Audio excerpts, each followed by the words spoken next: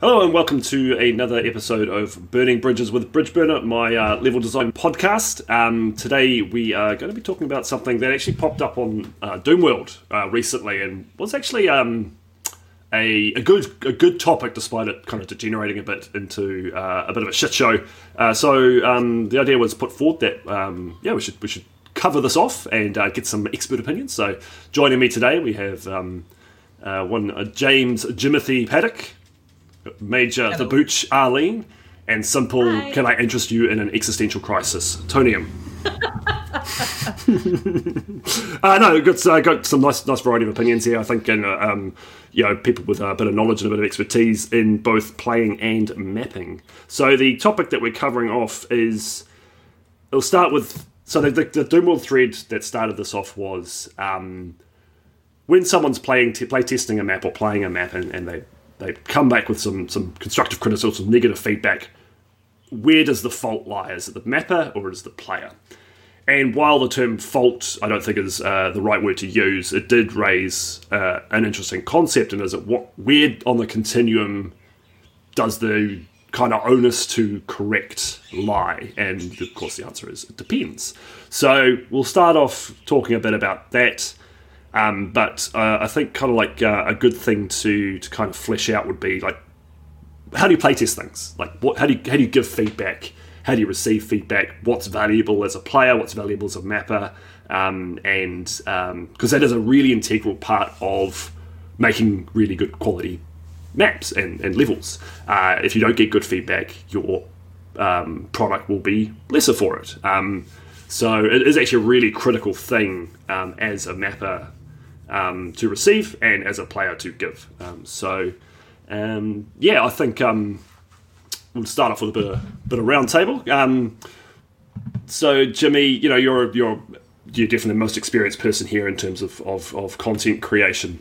What's your just your general experiences around receiving feedback and having that kind of is it the player playing badly or is it me mapping badly kind of discussions? There's always a bit of a juggling act, I suppose. It's ultimately down to the mapper what happens in their map, and there really isn't much that individual playtesters can take away from that. If a majority of playtesters are, saying there's a problem with ammo balance, for example, then that might, taking various difficulty settings into account, of course, that might, betray that there is an actual overarching problem with your thing that you, the mapper, then have to go back and correct. If it's maybe one or two people saying, I found that I had a fraction too few shells here, or a little bit less rockets here than I was hoping, then that may be less egregious, and that might just be on a case-by-case basis. But as a mapper, I think it ultimately comes down to how much you trust those experiences kind of collectively of your playtesters. It usually is beneficial for you to take your playtesters' feedback, pretty seriously, I think. Because, they're doing it, in their own free time. And while they may not be, the most, I guess, what's the word? Objective measure of whether your map's good or not. And I think this is a phrasing that kind of came up in that thread, actually. And it was like, is the map good? Because it's, it's X, Y, Z, etc. That's not really what you're after. You're looking for a refined experience, one that's, in good balance, I suppose. It's on a completely subjective basis whether a map is good or bad. And that's not what playtesters are even for, I think you raised a good point there, is in that playtesting state, even if you don't necessarily agree with the feedback, address it. So explain why you're not implementing the change. I think, particularly with big stuff, I don't like this fight because X, Y, Z happens, and I think it could be better if you do it this way. And we go, well, no, I like the way it happens, therefore I'm going to leave it as is, but here is why. I think, particularly when you go through that testing cycle, that's really important, and that builds that trust. I think between it, when you need to trust your playtesters that they're giving you good critical feedback, and they're not just flaming on it because they want to. That's definitely agree with that. Arlene, you've got a huge battery of experience when it comes to playing. Over many years, probably more than just about every Doomer I know, in terms of and a wide variety of WODs as well. What are your experiences like as predominantly as a player? Obviously you're very much a mapper now, but for a long time that was your main enjoyment, your main creative output. So what's been your experiences giving that feedback to people? Well, funny enough, actually, I think I was actually a worse playtester before I started mapping. So for those of you who don't know, I played for 7 years in a WOD review series that was loosely inspired off of Aquarius 199. So I wanted to make things sort of like that. However, I didn't understand video games at that point. I had literally just gotten into Doom. I literally just got into video games, period, when I started doing my review series. So I didn't really understand what playing video games actually meant, and reviewing video games actually meant, because it wasn't something that I experienced in my childhood. It's not something I grew up with. I was about 17 when I first started playing Doom. So I actually focused really hard on aesthetics, and then anything else was very, very secondary to me. So, and I was also just really terrible. I'm still bad at playing Doom, let's be honest, but you've gotten better. Just slightly. But I was looking back actually at Tangerine Nightmare. I had reviewed it. That was one of the last reviews I did before I started doing mapping. And even still, I was really hard on the maps for the combat for really no reason other than I was like, this looks good, therefore it should play good. And it should play the way I expect it to play, which I didn't even know what I was really expecting. So actually, I tend not to take those reviews as a sign of me actually knowing what I was doing. I was learning the game as I was doing these reviews. I think it did get somewhat better over the last year or so that I was doing it, but even still, I look back now and I'm like, oh my god, the things I would say were actually really mean. You were one of those, yeah. I was seriously bitchy for no other reason other than I was just really inexperienced with the game and I didn't know how certain things with maps worked.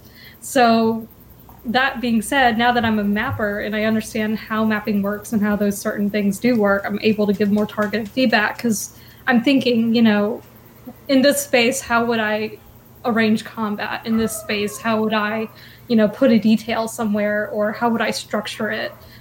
Could I give it a little bit more verticality? Those sort of things now are things that I think about but I wouldn't have thought about them had I not started mapping. I think I would still be doing the same things I was doing as a reviewer. So I do think that mapping has helped me be a little bit more objective in the way that I review things.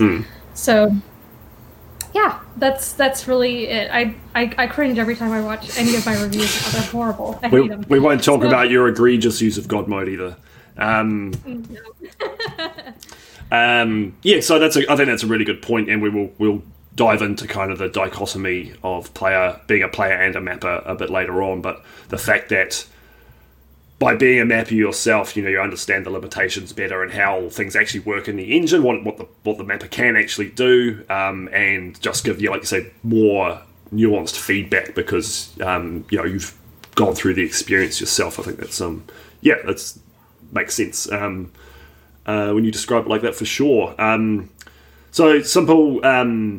It's not in any way to denigrate you, but you're probably the least experienced, certainly in terms of mapping. But I think you've obviously got a wise head on your shoulders. You like to think about things. So I'd just be curious what as you've developed both as a mapper and playing more Doom, what have you learned around kind of the art of feedback? Well, we've been talking a lot about how Arlene just said, being somebody who's not a part of the community per se, if you're coming in as just your average run-of-the-mill gamer, your layperson, you have a different perspective and you have a different set of expectations. You have a different set of what you really are wanting out of the experience.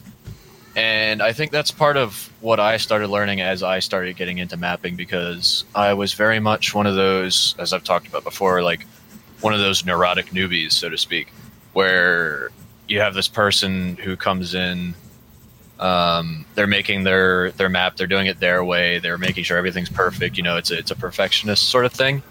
But when you start getting into the realm of, I'm receiving feedback from people and I'm creating a product versus, at first it might be, just because you're having fun, and then it changes when you start releasing things that you expect people to play. Definitely. And that goes for the mapper as well as the player, because if you're just playing as a sort of, let's throw on some Doom Wads and play a bit, you have different expectations than somebody who might be either a dedicated playtester, as in the case of maybe like somebody like Nevanos or something. I know he doesn't just do playtesting, but that is a chunk of what he does. So whether you're a dedicated playtester or just somebody who enjoys playtesting other people's maps to give them good feedback, you don't necessarily get that with the broader community. Somebody who's just a rando sort of thing, where they're just going to come in and play. They may or may not even give their own feedback. So I think it's a bit of a scale of whose feedback, not necessarily that you should and shouldn't listen to, but it's informed feedback based on your experience with the thing and how long you've been in it, the things that you look at differently when you start getting into that feedback loop. And I think for myself, I definitely think it's a fair assessment that I'm obviously probably one of the newest people at the table in this conversation. But even with how long I've been in it, I would say that my perspective has changed dramatically from when I first started the hobby. Yeah, I think that's it's a good thing you raised there. Is like, where are you coming from? What are your prejudices? What colours your perspective? What's your background? You look at someone who's been part of the classic Doom community for a very, very long time, like Jimmy. He's going to have a certain view that is coloured by that time in the community, and then you get someone like me who's kind of been peripherally associated with classic Doom for a long time, so very familiar with the game, but only a few years now, getting deep into the mapping and modding scene. I'll look at it in one way because there's large chunks of history that I haven't experienced, and then someone like yourself, Simple, who's very new, coming in, and also younger, and that will colour your perspective as well. And I think it's actually important to listen to all the different views and understand, like, if you've produced a product and people are playing it, understand where people are coming from. Have they played only Call of Duty games before? I would argue that they shouldn't, but but that will change the way that they look at things. And have they only played with Brutal Doom? Exactly. And right, we're not going to get into that particular discussion. But there's actually nothing wrong with that, to be honest. Like, cool, if you're having fun, sweet. Just you're now playing a vanilla WoD, or cool, you played it with Brutal Doom. Your feedback's still somewhat useful, but it actually you can explain that it kind of devalues it from your perspective as the person who made the map. It's still interesting to hear, how did it play with the mod? That's not bad knowledge to have. Is it actually balanced for it? Okay, cool, it is. Sweet, you can tell people, yes, it is balanced. I've had feedback that it is balanced. Or, no, it's not. You'll have a horrible time. At least then you can pass that information on. So I think we will get into the crux of the question, which is, Alfredo is here in the chat. The question is, whose fault is it? Because it is something that I imagine most people come across. So I feel like a lot of it's about management of expectations, and the person, it is largely the mapper's job to do that. Make it clear what you're expecting in terms of gameplay style, or what the player should expect. Particularly if you're putting stuff up on the harder level, higher difficulty levels. There's a lot that is poorly done out there. Like, people will release a map and they won't give much information about it, and then people dive in and they're, holy fuck, this is hard. I was expecting a pleasant romp. And that will colour their experience. If they're expecting something that's relatively straightforward, it turns out it's a balls hard slaughter fest, they're probably not going to have fun. Even if they like slaughter, it's still going to be like, oh shit, no, this is way outside of left field. So I think that's something that we mappers definitely need to work on and keep in mind. And I think the people here are all very good at that. and it's hard for when you're releasing your first map to do that, and this is something that obviously Alfredo is going through with Bloodflow. As an example, he doesn't have much of a body of work out there, so people are learning his style as they're testing it, whereas someone like Jimmy or myself in particular, like I release a map, people know what to expect. It's going to be a certain style. Same with a Jimmy map, there's a certain style there, and yes, mappers will branch out and mix things up, but Rubik's releases a map, pretty much what it's going to feel like Skillsaw, because they've got that body of work, so they don't have to do as much overt management of expectations when those things are released. Because it's going to be like Valiant, Ancient Aliens, and Vanguard. And that was a good point you raised, actually. Didn't mean to cut you off there. No, but it was something that Arlene was actually commenting on about like difficulty and perceived difficulty, because the question with that is, like you mentioned, like your skill saws and stuff, and these people that they make a certain type of map. That's something the community is aware of because they're in the community, so they kind of know they have this expectation. But I think that's the central question on difficulty in combat in particular.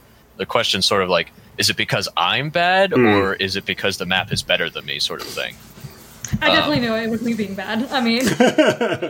So, you are sensible, Arlene. You play on a lower difficulty because you know that you're not going to have fun on those harder settings.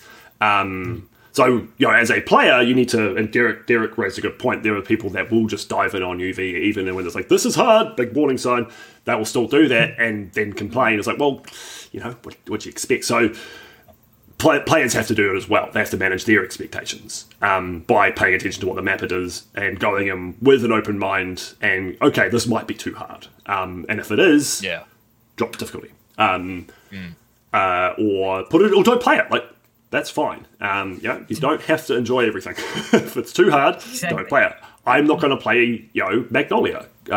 Despite I recognise that it's an excellent piece of work, it's just not my style. I'm not going to have fun playing it, probably.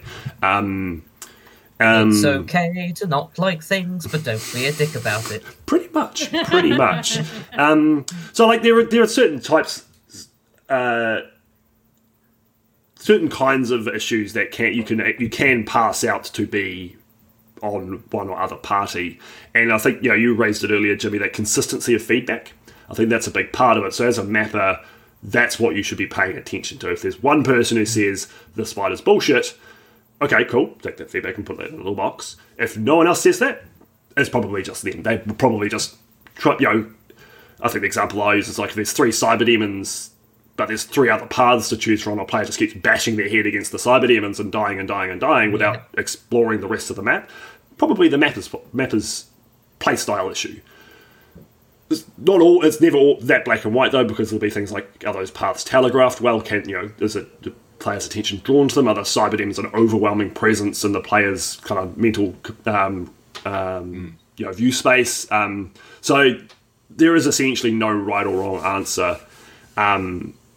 It's a big continuum of nuance, and a lot of it comes down to just engaging in conversations and listening to people and seeing if it's valuable feedback, and then thinking about how have I telegraphed the expected play style.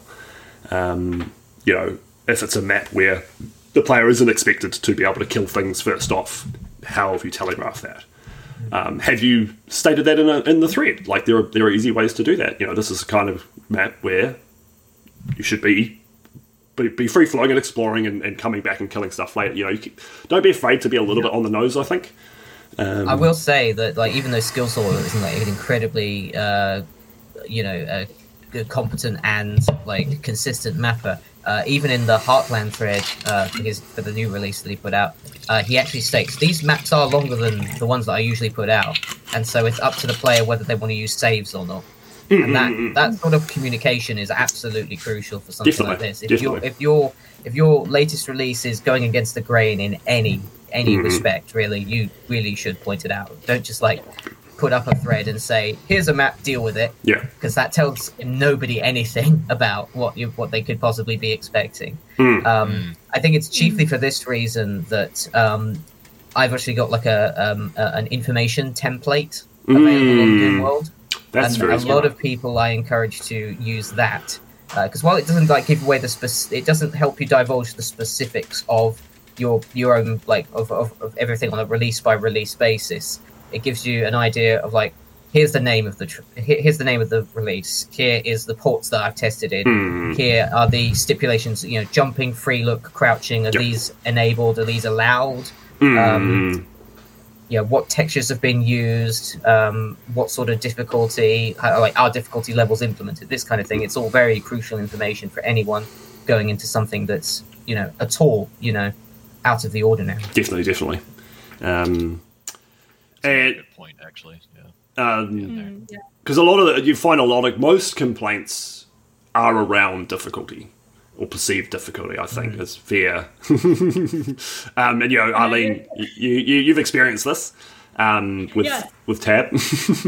Yeah. So I mean, pretty much anything that I've released prior to Tab, which has not been much. Let's be honest. I mean, I've done things in community projects, but I've really not released my own bodies of work.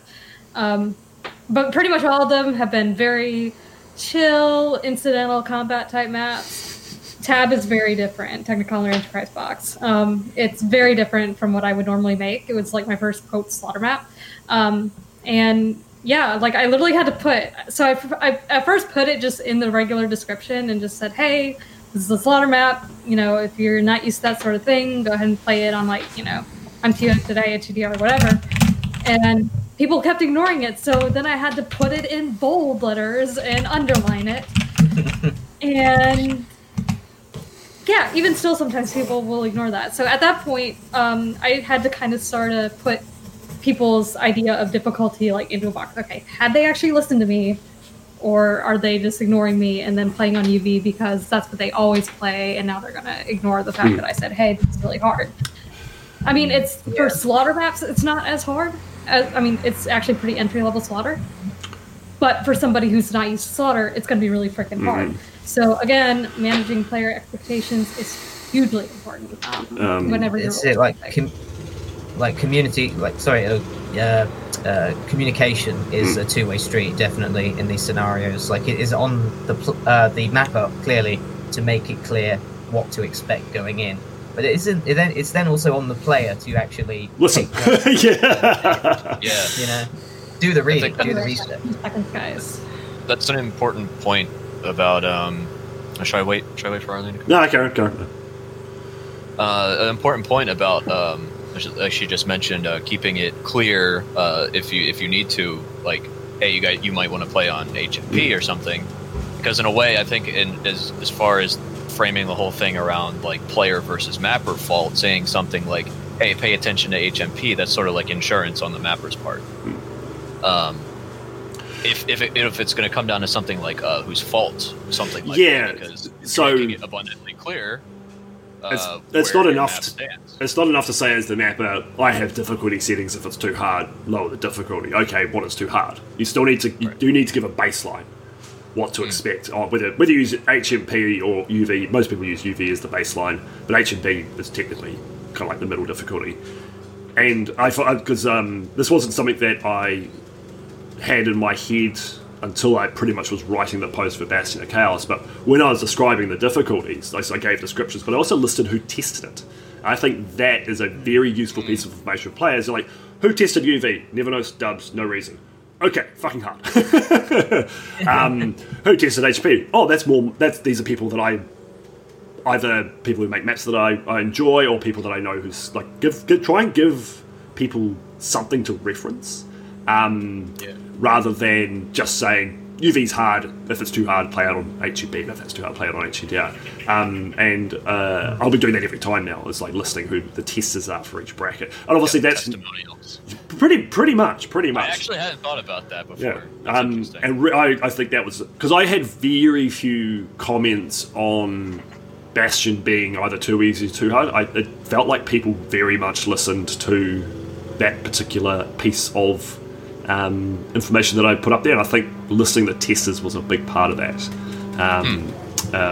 Making sure that it's like, and like the fact that listing testers on each difficulty, like I put about 4 or so, people have played all of it. Like, it's not, and also removing that stigma of not playing UV, which is a different issue to go through.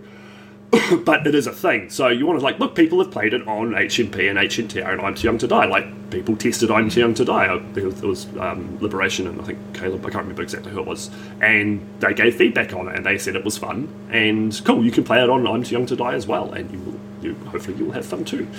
So making it clear that it has actually been played by a wide variety of people on all difficulties, I think, helps encourage people to use the difficulty settings. Yeah, that might even be kind of like a Freudian type of thing, where if you make it more, if the conversation turns more to different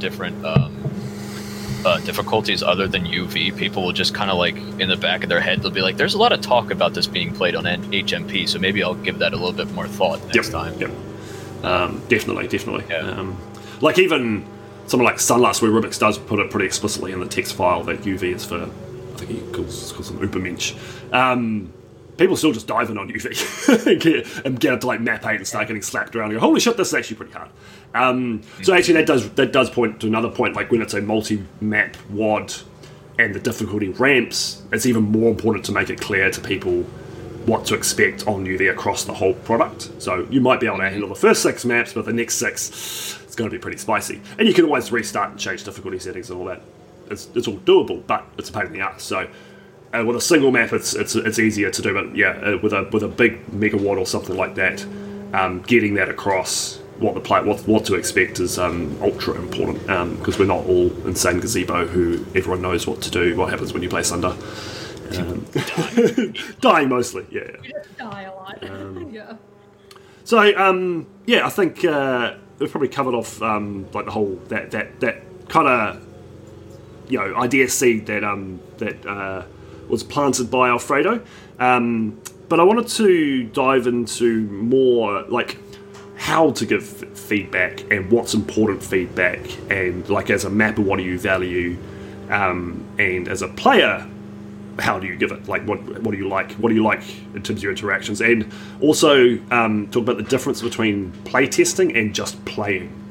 So if you're a playtester, you're playing in an alpha state or a beta or an RC1 release, there's a different process than if it's a finished product and you're just playing it to enjoy and then review, essentially.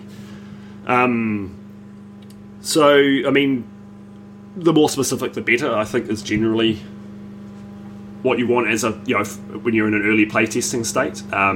Like if you're playtesting for people, you can almost never give too much information. And the best way to do that is to record yourself playing. Because then you don't have to talk about everything. And the amount of stuff I've learned just watching someone play, not talking about it, not making any commentary, just watching the way they play. Shit, they got really lost there. They completely missed the rocket launcher. Is that my fault? Yeah. I better check that, and talk to them, and because they might pick that rocket launcher up 2 minutes later and not really think anything of it. But for you, it's like that could have been really bad if they'd kept going that way. Well, they've missed something important. It's going to make that fight a lot harder. And yeah, obviously not everyone can do it, but hey, Kingdom, the recording of your playthrough from a playtest as a playtester, absolutely fucking invaluable, and even better, like streaming it if you can. So Discord is obviously fantastic for that. You don't have to do it like via Twitch or anything public. But yeah, so Jimmy, I bet you've received your fair share of feedback. What do you reckon is the best way for a player to communicate, or playtester to communicate with the mapper? Definitely is on a sort of one-to-one basis on a streaming service like Twitch has been like not just like informative, but also just really kind of fun, because you get that immediate feedback from the streamer. You can just kind of shoot the shit, and it's all it's all fairly casual. While you do all this kind of like very kind of this very regimented, I suppose, thing where you are saying to the person who's testing it, please play my thing, and if possible, like, this is why I think playtesting is important, because you're almost looking for the streamer to break things. You're looking for the person to actually find ways. Fuck you, Eddie. Either like fucking Eddie. Poor Eddie. You're always looking for those problem areas because you know that they're going to crop up, especially if you've been playing this in a vacuum, as it were. If you've only been doing this yourself for however long it's taken you. This is why I needed a lot of playtesting done on Faithless, for example, because that's so Huge. many maps. So many maps, and can be played in a variety of orders, and that's immensely complicated. It's such a different kettle of fish to just doing any sort of vanilla mapping for Doom, for example. So this is why something like Earthless, which I'm putting out pretty soon, as of this recording, is going to be a lot more straightforward, I suppose, because I'm not really looking for breakages as such. I am just looking for how individual play styles come into it. That said, I will probably be needing a couple of people to play test in the target port eventually. So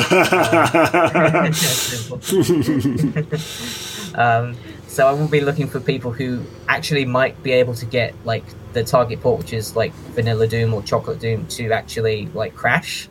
And I need that feedback because it's important to me that I get that project as close to vanilla compatible as I feasibly can make it. Yeah, you don't want to make that claim and then have it crash on map 4. I feel so bad because I remember asking, I was like, is it okay if I play in GZ Doom or GZ Doom's my default because I have so much of a hard time just any other port for whatever reason.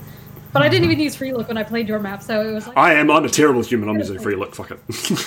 Free Look, oh god. Yeah, I have no qualms about using Free Look. But you don't actually need to use that on Earthless. that does raise an important something that we didn't quite talk about, and that probably ties back to the mappers versus player conversation. Is check with the mapper as the player what the intended port is, what features you can use. They should have made it pretty clear in their posts, but certainly in an alpha state kind of thing, it's not always. There's not a thread to check. It's just here's my thing. Can you test it for me? Yay! But check if you want it. Can I play it in GZ Doom? Do I have to turn Free Look off? Whatever the mapper says, you should be doing that. To be honest, at that state, when you're playing it for fun, it's way less important. You can just don't complain if you break shit, but play in a way that you enjoy. But if you're play testing, play in the fashion that the mapper requests. Certainly don't play it with mods. But I think it felt almost like a throwaway comment, but I actually think it's almost one of the most important things, Jimmy, that you just said there. Having fun. We do this for fun. All of it. Apparently. Apparently. Some people seem to be fucking miserable. Sometimes a thing that happens. Yeah, exactly. You wouldn't think it, but it does, apparently. Yeah, highly illegal. Remember that. You test, you're helping people. Yes, you want to help people and be helpful, and sometimes it can feel like work, but we're ultimately doing this for fun. And when I see people getting very uptight and aggressive and downright shitty, it makes me a little bit sad, because not only did the person who's upset get upset over something that they really shouldn't, it will also impact the person receiving that feedback in a negative way, or might put them off mapping ever again. It's just not good. So don't be a dick. That's just a good general rule of life. Don't be a dick. Don't be a dick. Yeah. Good life mantra. You can be honest and direct without being a cunt. Not the same thing. Exactly. Good cunt. So Simple, you recently made a map for Modest Mapping 2, and I do think it's your best work in terms of the play. Very much enjoyed that map. What was that like going through refining that with the playtesting? Obviously you started at a point where you thought it was pretty good, and then you started getting people to play it, and they would have given you feedback. You would have did you find that an easy process, having to kind of reframe your expectations of your own work, or was it a real earth-shattering experience, or what? It's really interesting with that map, because I think that map, more than most maps I've put out over my small tenure, was one of the few where I actually had to do too much changing. That isn't to toot my own horn or anything, but it was just kind of a product of the way that map kind of popped out, where it popped out pretty good. That's good. And I was very happy with the way it popped out. I mean, there was a few things, there was a bug at the end of the map that was a particular vanilla thing, you can't have, forget what the exact error was. I think it was I had a floor raised up to the ceiling, and the monsters were poking out through the ceiling, and it broke the lift, so it wouldn't work. That was something I didn't know about. So I was like, oh, why is this breaking? And then think it was Jark actually was like, yeah, that's what happened. I was like, okay, cool, we fixed that. With that map set, it's funny, very, very pertinent that everyone was talking about stream feedback being a really important thing that's happening now, because that map set has been getting a lot of full run through streams done of it, so we can check and catch all those little tiny errors that happen, and it's done in real time. We know like people are making comments in real time, so that's one of those things that had been happening. Like, oh, I've noticed that these traps are breaking. Why are they breaking? And then someone was like, oh yeah, that's why, and we within minutes it was solved. That's great. Yeah, I think that's really important that everyone was talking about. The era of streaming. Oh, it's made it so much easier. It's well, you can have the map. You can have the map open. You can be watching Discord, Twitch, or whatever, and you can literally have the map open and be fixing it as. So you don't have to take notes. You don't have to go back and rewatch the VOD. Even it's just so good. It's literally what I was doing with Arlene stream. Yeah, it's fantastic. And I did it with Bastion. Yeah, it's great. I was like, it's great. I was like changing everything, like right down to like the placement of like tech lamps and stuff like that. I was like, actually, there's a few too many things there, or like, she just gave me feedback for like where a secret should go. So yeah, let's got that in. And it ties back into that fun. It's fun, like the streamers playing and they're enjoying themselves. You're being productive, and that feels good. And I think as far as keeping the fun in it, I think the streaming does keep more fun in it. Because it's eliminating the guesswork, really, and it's taking out the middleman as opposed to what the player tester actually has to remember about their session as well. Yep. Because that feedback's out there and it's live and it's happening. They don't have to dramatize it at all by trying to recall what they didn't like and and like when you're remembering things, the bad stuff stands out. Like it's very honest. Written feedback very much focuses on negative things often, I find. Whereas if you're watching them. Like I say, it's the most honest feedback you can get. Like you can see exactly their emotional reaction. You can see what winds them up if they do get angry in a fight. You can watch that happen and go, okay, it's this encounter, because you'll find with it if they finish it and then they remember it and they write about that, and that'll probably colour their view of everything else as well. Going back and remembering it blends through that that anger. There's just so many positive reasons to try and get people to playtest live for you. I think you can also assess it for yourself as the mapper while it's happening, because you can decide, because you can't do that so much when you get a forum post in response to a playtesting session that somebody did. You're eating a lot of Cyber Demon rockets. Maybe you should try dodging. yeah, you're relying on their written feedback to tell you exactly how the playtesting session went, where you might catch something that they missed as like, oh, they didn't do that. And that's not to say that they're playing wrong, but it's just like you might take it less personally if you understand the exact context of why they said what they said. Yeah, and like I've watched, I won't name them, but I remember watching one streamer play Bastion, and I was like, you should be playing on HNT. You should be playing on, like, don't play HMP. And they played HMP, and I was like, watching them, you definitely play. And then I wasn't harping on hard, but I was just sitting there thinking, you're on the wrong difficulty. You're not going to enjoy it. And I didn't. But they mean, like, I didn't blame, like, it wasn't an issue really, but it just meant, well, I can then put aside your negative experience because I don't, look like you played on the wrong difficulty. And that's fine. You made that decision and you can go play something else. But I'm not going to listen super hard to your feedback because you didn't adjust your expectations to meet the map. To a degree, so it isn't that, and you only get that in that live feedback. Whereas if it was they played it and then written a spiel like, "Oh shit, you had a terrible experience. What have I done? What have I done?" You take it much harder. You would give that feedback perhaps more weight than it deserved, just because you're reading it instead of seeing what happened. Yep, definitely. Yeah, I agree with that. Just quickly, Bridge, did you balance all 5 of the main difficulties in Bastion of Chaos, like all 5 of them? No, I did not balance Nightmare or I'm Too Young to Die. I did the 3, so same as vanilla Doom settings. So because in I'm Too Young to Die, there's the half damage double resource, more than enough, I think, to it covers all bases, really, doesn't it? To add that extra bit of buffering from I'm Too Young to Die. From HNTR. We will do it differently for Age of Hell, but for my standard Doom maps, I don't. And then Nightmare's just a meme, so I'm still. It's an interesting thing that UDMF does allow you to do, Universal Doom map format. It does allow you to balance for all the skill levels, which is... I am tempted to go and do a nightmare balance for Bastion of Chaos just for the fun. I'm quite tempted. It'll unleash it on people like Dubs and see if they can beat it, because that does sound interesting. Actually, I was quite tempted to do a custom nightmare where it wouldn't be respawning, but monsters wouldn't infight, which I think could make things quite interesting. Okay. That is interesting. Yeah, I reckon that. And a slaughter map, that would be quite interesting. Yes, Ali? that is interesting. I do actually have like a good experience. I have an experience like literally exactly like somebody playing the wrong difficulty. So I'm actually looking at Technicolor Enterprise box because I had a recollection of somebody saying, "This fight was really hard. Can you put one less pain elemental?" And I said, "Okay, well on UV, no, I won't." They're like, "Oh, well, I guess. Oh, there were more difficulty levels, and I didn't figure that out until it was too late." And I was like, okay.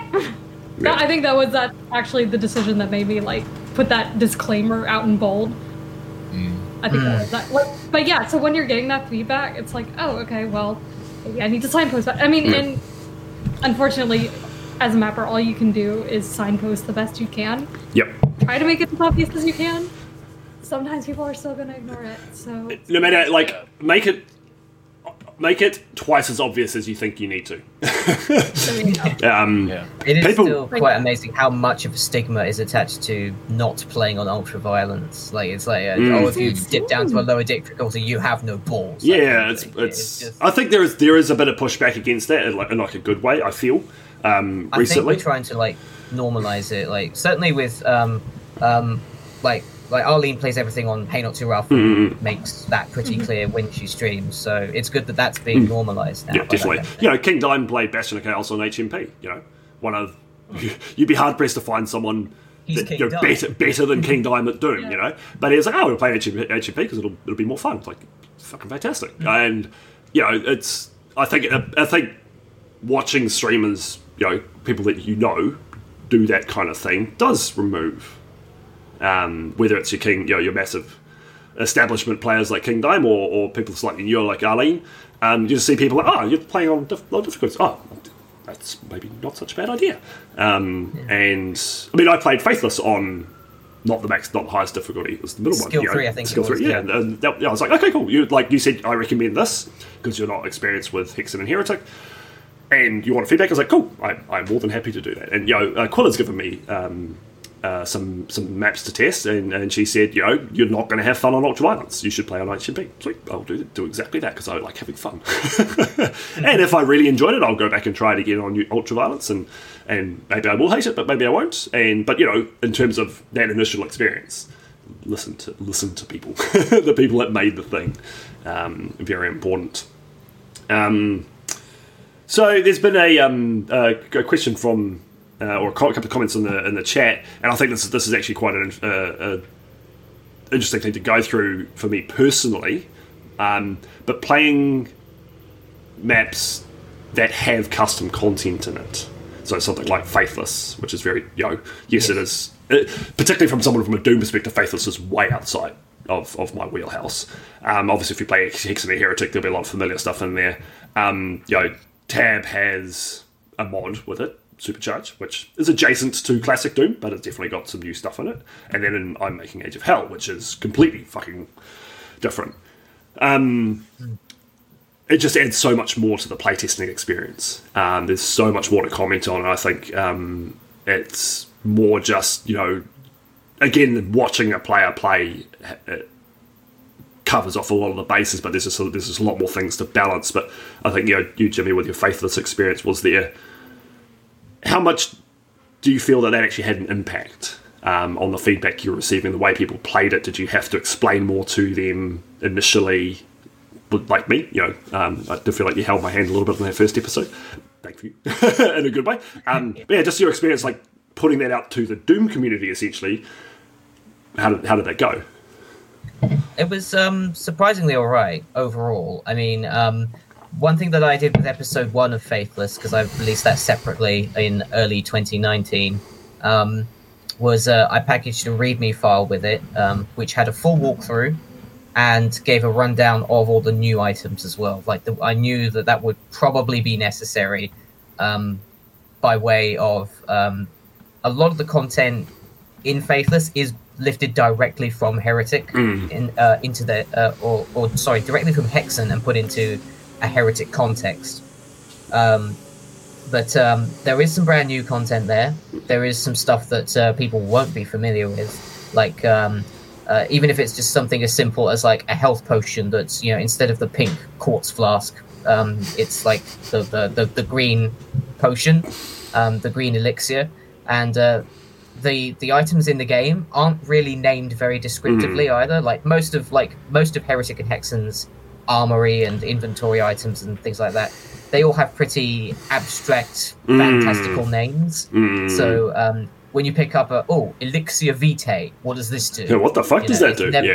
It's never immediately clear, So I had a feeling that, actually packaging a walkthrough and a README file that contained all of the details about the new content, which I still need to actually finish for Faithless for the full episode, for the full 3-episode mega web, I suppose. That was all very helpful.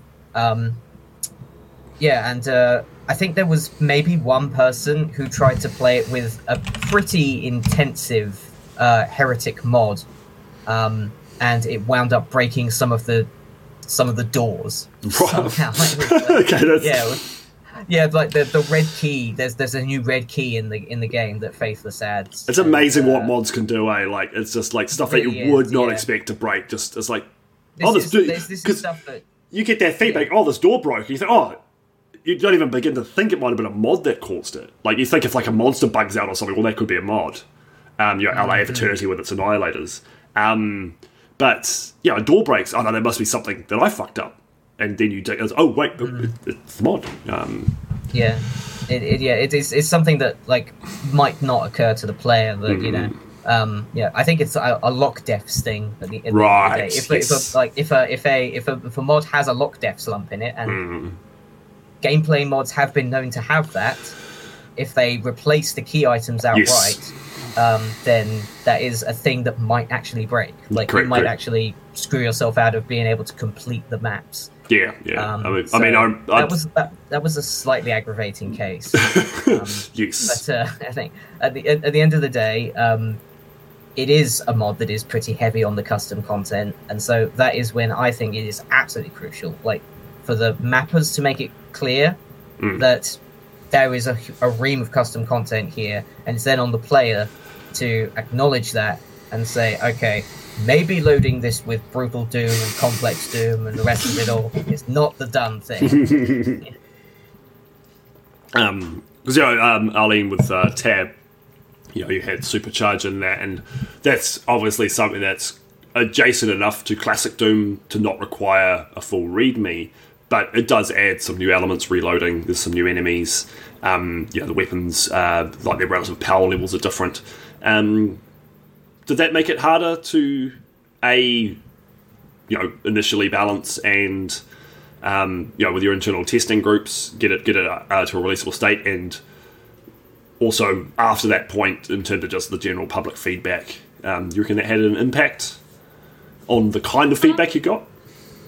Yeah, so actually it's really funny that you mentioned that. Obviously, like, this internal group that I had mostly consisted of people from, like, out of the Hellforge, and I didn't actually start using Supercharge until after we completed Mapwitch 2. When we completed Mapwitch 2, and I worked with Tango on this, so he obviously was the person to go to about any kind of Supercharge-related issues, and, he knew how to use the mod fully to his advantage. So when we did our Mapwitch 2 map, I got to see, how does he make this work? How does he use... I mean, obviously, You got the inside scoop.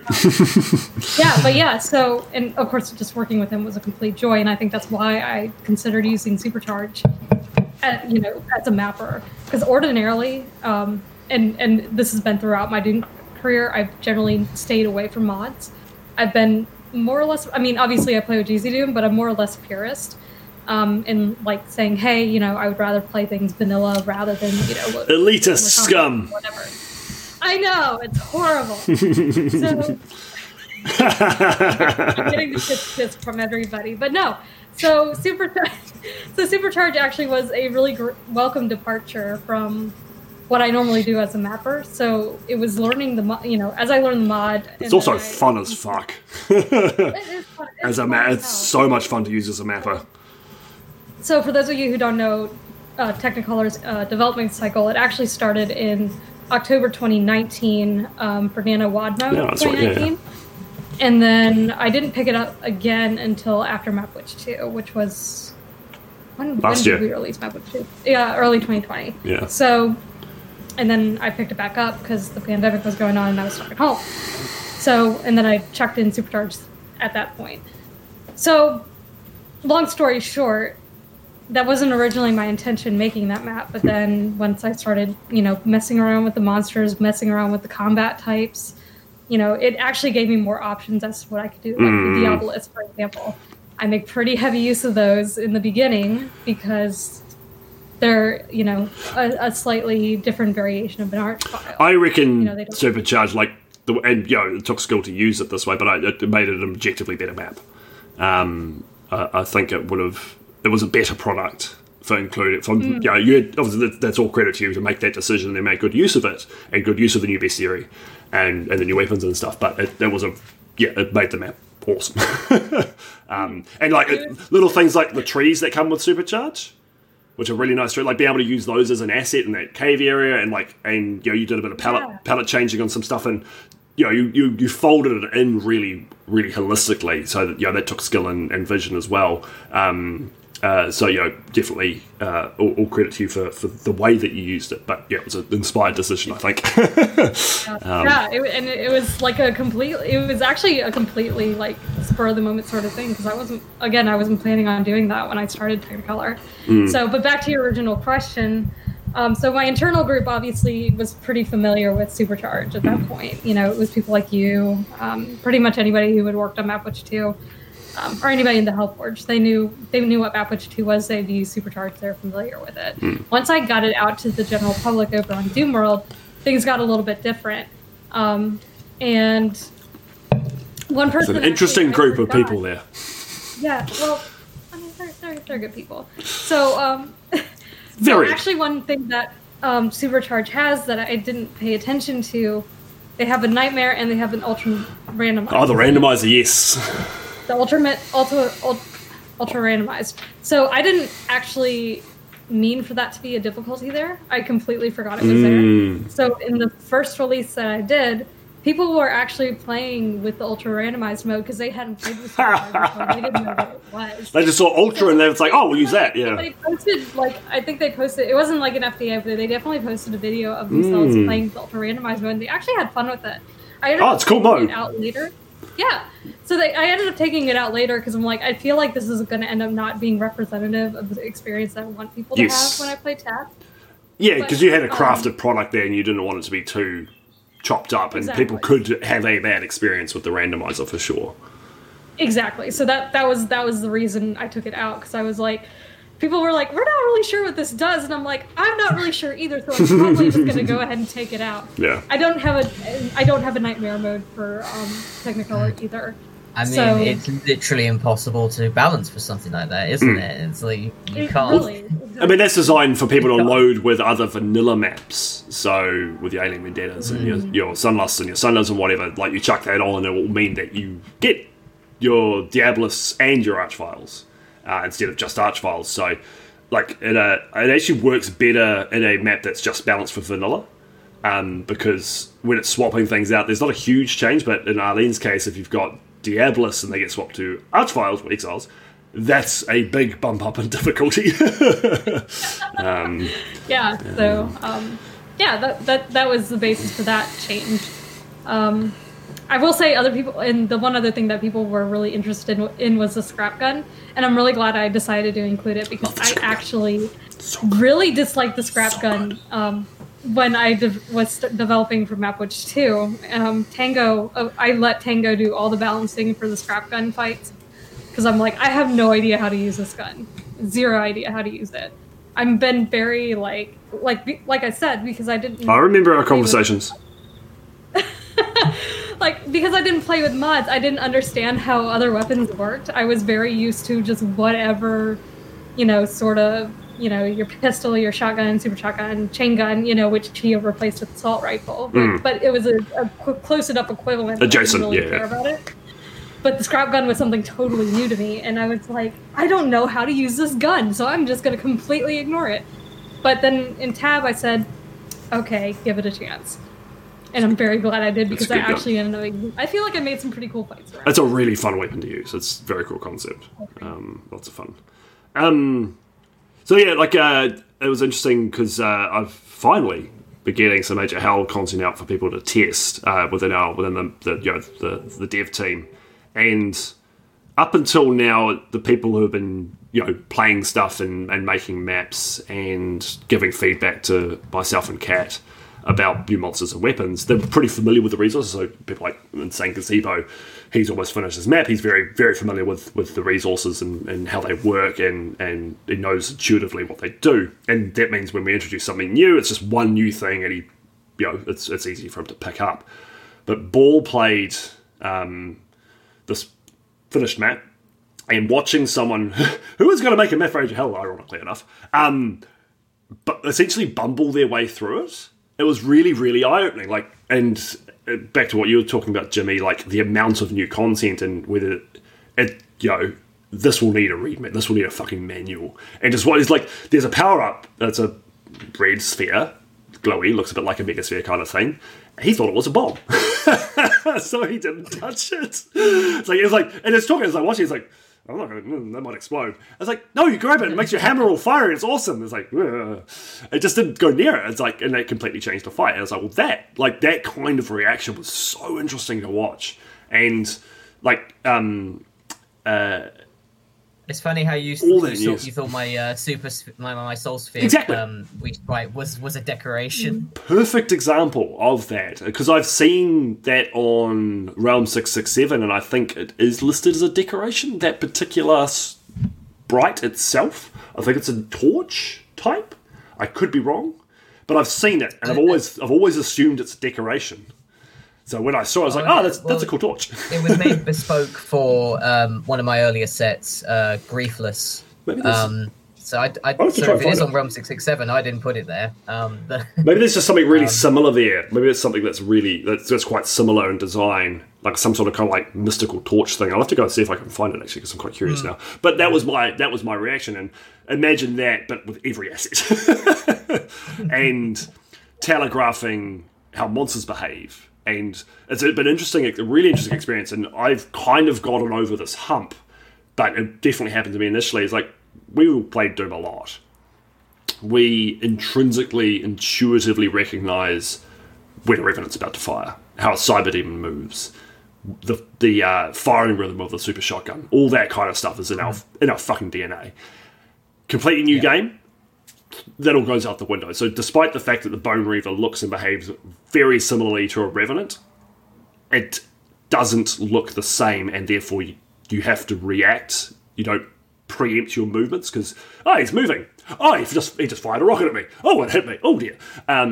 So there's a lot more, you have to relearn all of that kind of stuff. It's been really, really interesting, seeing people's first experiences with the assets and getting their shit kicked in.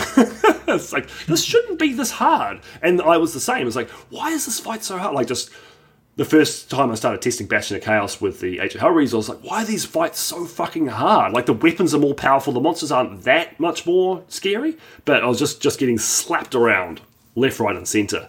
And it was largely because that intuition is gone. It's just been a really fascinating experience, to be honest. Your normal playstyle just doesn't it doesn't happen. It doesn't happen. You can't play like you usually do because you're too busy trying to read things and figure out what's going on. Whereas an experienced Doomer is almost like an instinctive reaction to, there's a bunch of Revs over there. I can see them out the corner of my eye. There's 6 of them are firing. I can tell straight away I need to move over there. Whereas in this case, there's a big blur of movement. I don't know what the fuck's going on. I don't even know what monster it is. It's rockets. Okay, I'm dead. Yeah, this came up in the thread a lot, didn't it? With regards to players' individual approaches to anything that's out of the ordinary. Even if it's just a really hard slaughter map. Yes. And it's then down to the player, I suppose, to be a little bit adaptive in those situations before they absolutely, ream into the mapper for making something a bit hard. Yeah, and recognise that there's a learning curve. And, something that's kind of on everyone's minds at the moment, because the new DLC just came, but Doom Eternal was like that. There was a new... Doom 16, while it was a new game, was pretty straightforward in terms of the gameplay loops. It was actually, to be honest, a relatively easy game. Doom Eternal was much harder, and it was hard. A lot of the difficulty came from learning how you play it, like that using your chainsaw. You never had to use your chainsaw in Doom 16, ever. Learning out, Arlene, I remember. But learn because the ammo was very restrictive. The amount of ammo you could hold. It's even maxed out. It's 24 shotgun shells or something. Right? Really, really low. Learning that you have to using your ice bomb, using your flame belch to get armor. And getting into there's a very explicit gameplay loop, and people were not expecting that. I think was a big part of it. Why there was a lot of criticism early on about that, and a lot of that, some of the criticism was definitely valid. It does railroad you a bit into a certain playstyle. Although on lower difficulties, you don't have to adhere to it as much. You play on I'm Too Young to Die. You don't have to use your ice bomb. You don't have to use your flame belch. You can. I think you could get through it without using a lot of that stuff. Certainly not as much. Like on Ultraviolence and Nightmare, you very fucking much have to. You will get your shit kicked in if you don't. I started playing that game. I thought there was some interesting parallels between things like Doom Eternal and maybe Age of Hell in terms of people having to learn all this new stuff and going, because Age of Hell did start off as a Doom mod. 100%. That's what it was originally, and it's just only the last 2 years where it's switched into a completely new game. I feel like people are going to approach it, unless I make it very explicit, or even if I do, approach it like a Doom mod, and expecting it to play quite like Doom. And people who kind of can't shake that are probably going to not enjoy it, which will be it's going to be an interesting experience, to be honest. Looking forward to it. All the salt.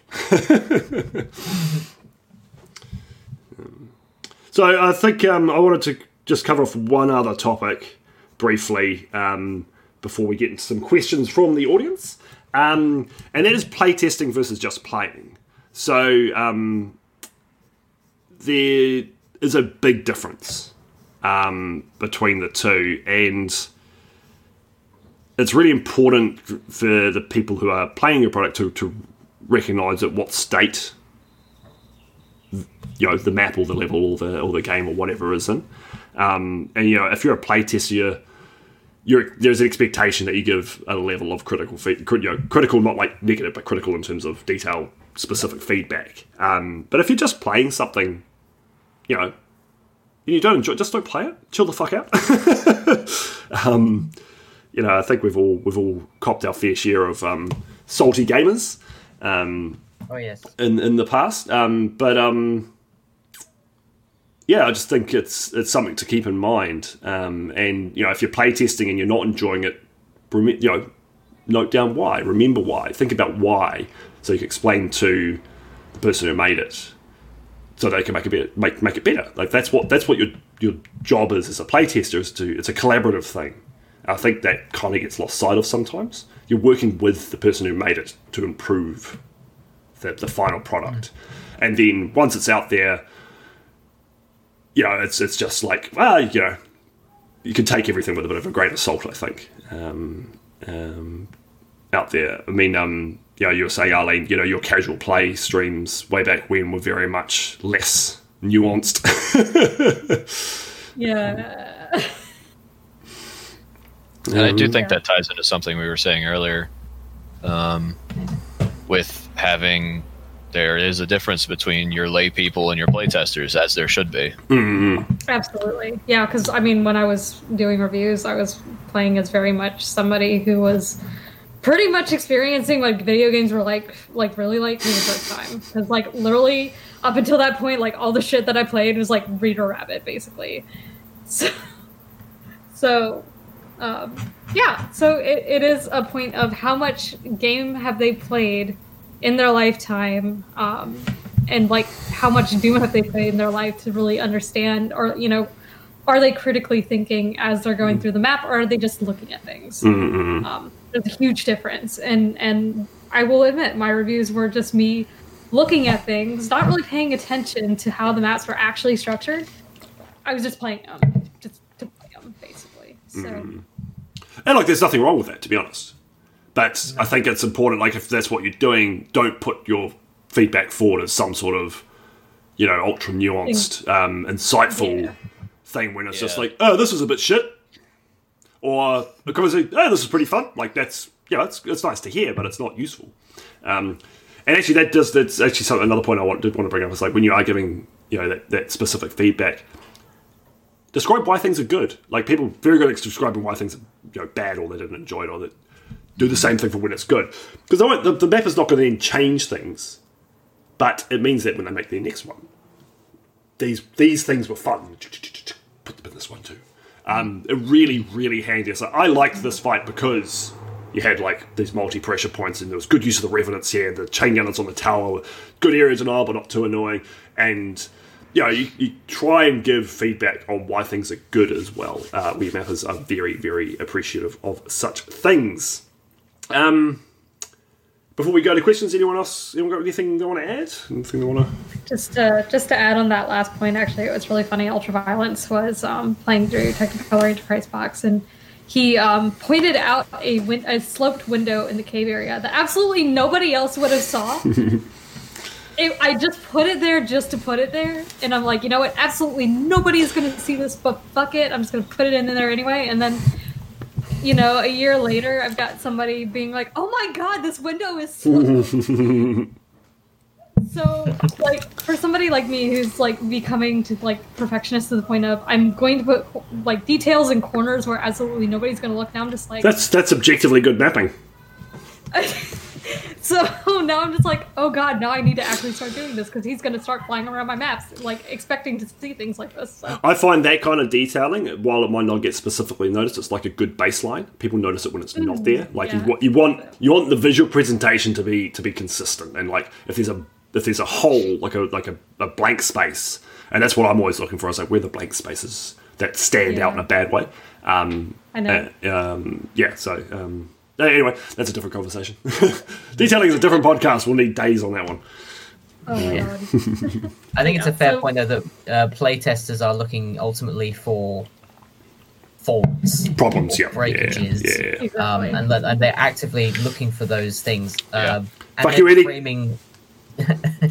And then framing those faults in a constructive way.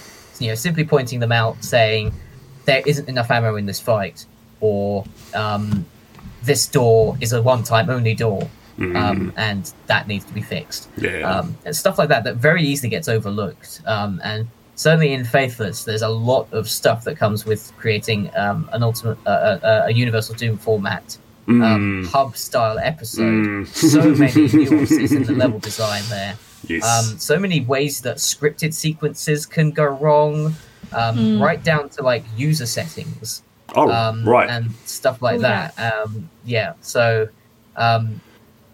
one of the biggest things that I found myself just tweaking endlessly for Faithless was just the placement of bush decorations, because people could just jump into the bushes and then get themselves stuck there. Yep. So many of those. I've given him shit a couple times on this so far, but Lucky Eddie is a exemplary playtester, and he is very good at breaking things in ways that no one else would. But that also brought up another thought, and if you are someone who's going to be making a lot of maps and a lot of projects and stuff, try and find a good group of playtesters that you can go to, because people that you can trust to give good feedback, that like your stuff. That's quite important. I think you don't want people playtesting, like, people who hate Slaughter. I wouldn't generally go to test my stuff, because I just know they're just not going to like it. And that's completely fine, obviously. But try and find a group of people that you can reliably go to that will give you good feedback, and your friends. So it's going to come from a place of wanting to help and being wanting your product to be better. And obviously, that's not available to everyone, but if you are intent on a long and illustrious mapping career, that is I actually think that's a very important thing to do. And I'm lucky enough to have people like you guys and others to help me do what I'm doing. And something like Bastion of Chaos would have been nowhere near as good without a very, very large test group doing a lot of work.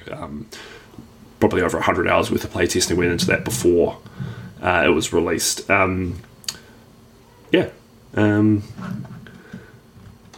Think unless anyone's got anything else they want to bring up, we might see if there's any questions. One last thing, and this is something I do that also have one. Okay, I thought this might have something. Okay.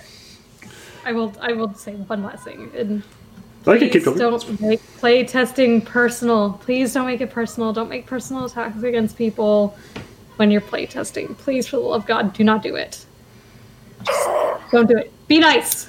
Yeah, like don't never attack the mapper. Like don't attack the playtest. Like it's just Yeah. the quickest way to make people ignore you is to be a dick. Do not wish for them to stub all their toes. Don't be an asshole. Okay. Cool. All right. Yeah, that kind of ties into what I was going to say, is that playtesting and mapping is a symbiotic relationship. And the whole thing with players versus playtesters, players are there to consume. Yes. They might leave some feedback, but it's not their primary motive.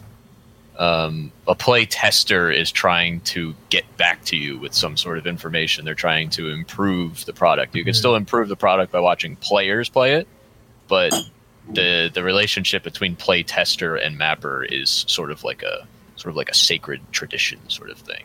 Like you should treat it with a certain one-on-one, isn't it? Really? Yeah, there's a certain level of decorum there, I think. Very good.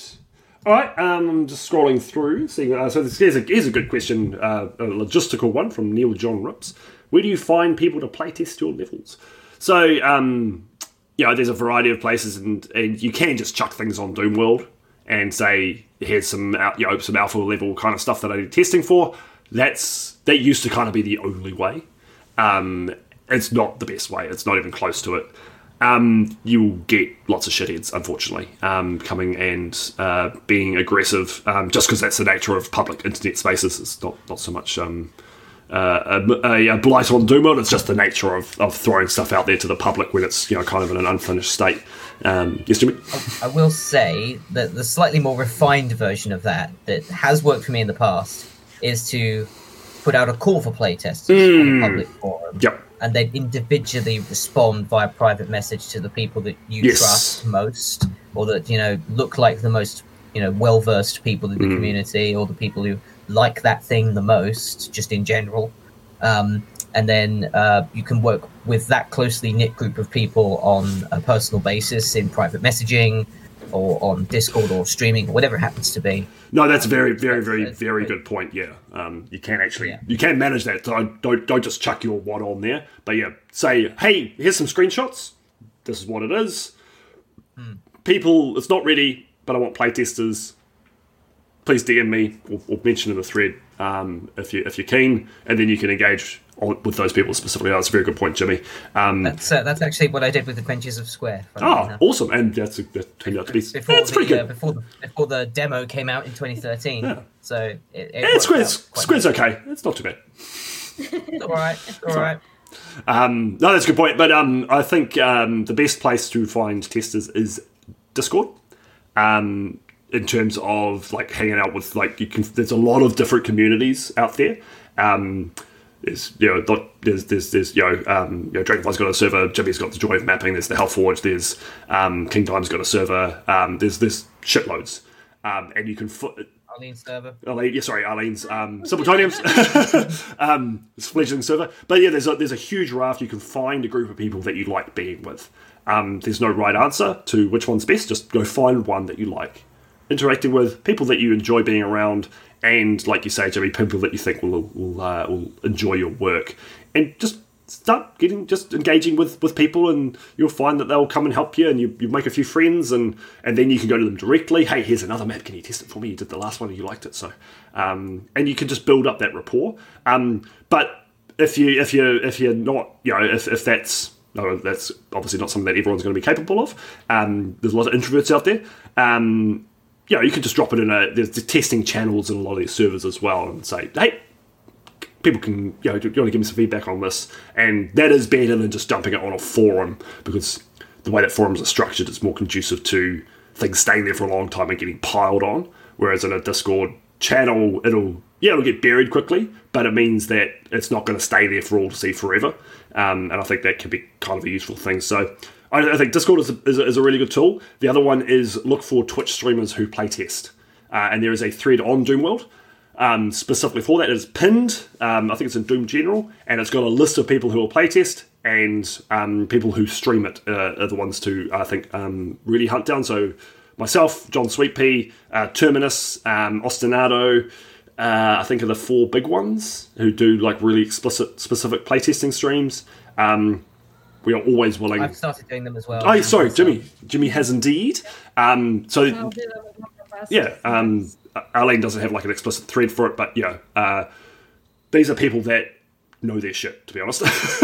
Hunt them down, pick their brains.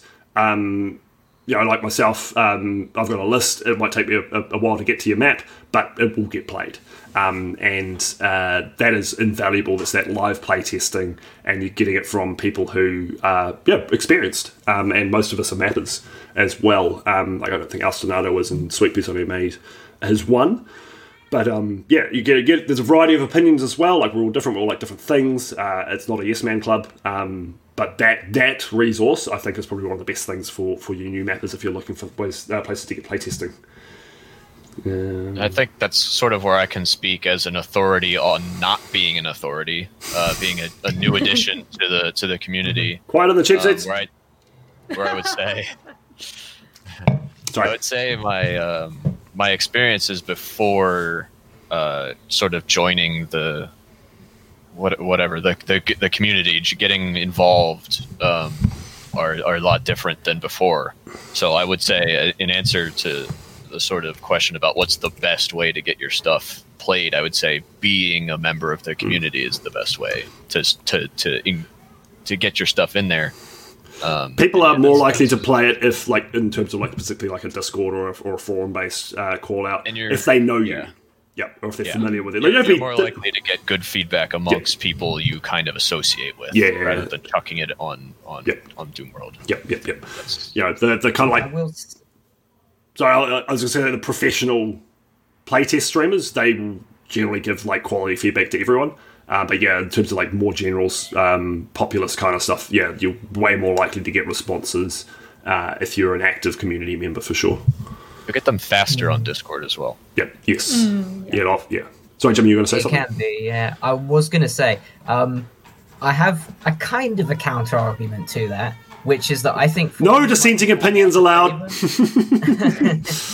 I feel like maybe forums might be falling out of favour and Discords are getting huge now. So there is perhaps still an element of just to be very selective with who you're sharing your work with. Like, that's true. The Hellforge, for example, has well over 1,000 members. Joy of Mapping, I would need to just double check. 638 or something like that? 630 members, easily, yeah. So it's still pretty big. There's still a huge crowd of people here, and again, some of them are like the people who actually want the feedback. A lot of them are fledgling mappers who are just getting started. So it's good to like pick your playtesters again, like, quite selectively, and just to be absolutely certain that you're going to get the feedback that is going to be valuable to you. Definitely. And I think that comes into your same skill level. I think that comes into like picking the right community as well. Like Simple said, like if you've engaged with it to a degree, you'll know the kind of feedback you get. Like, and whether it's a slightly smaller server like say Arlene's, or a kind of like a biggish medium one like Dragonflies or Joy of Mapping, which is getting pretty chonky, or the Hellforge, which is very large for a Doom community. Read the crowd essentially. read the room, figure out where's the best place to put it. All these places are free to join. There's no entry fee. So you can go and test the waters. Like try. You don't have to. No, you have to do a blood sacrifice for mine. Yeah.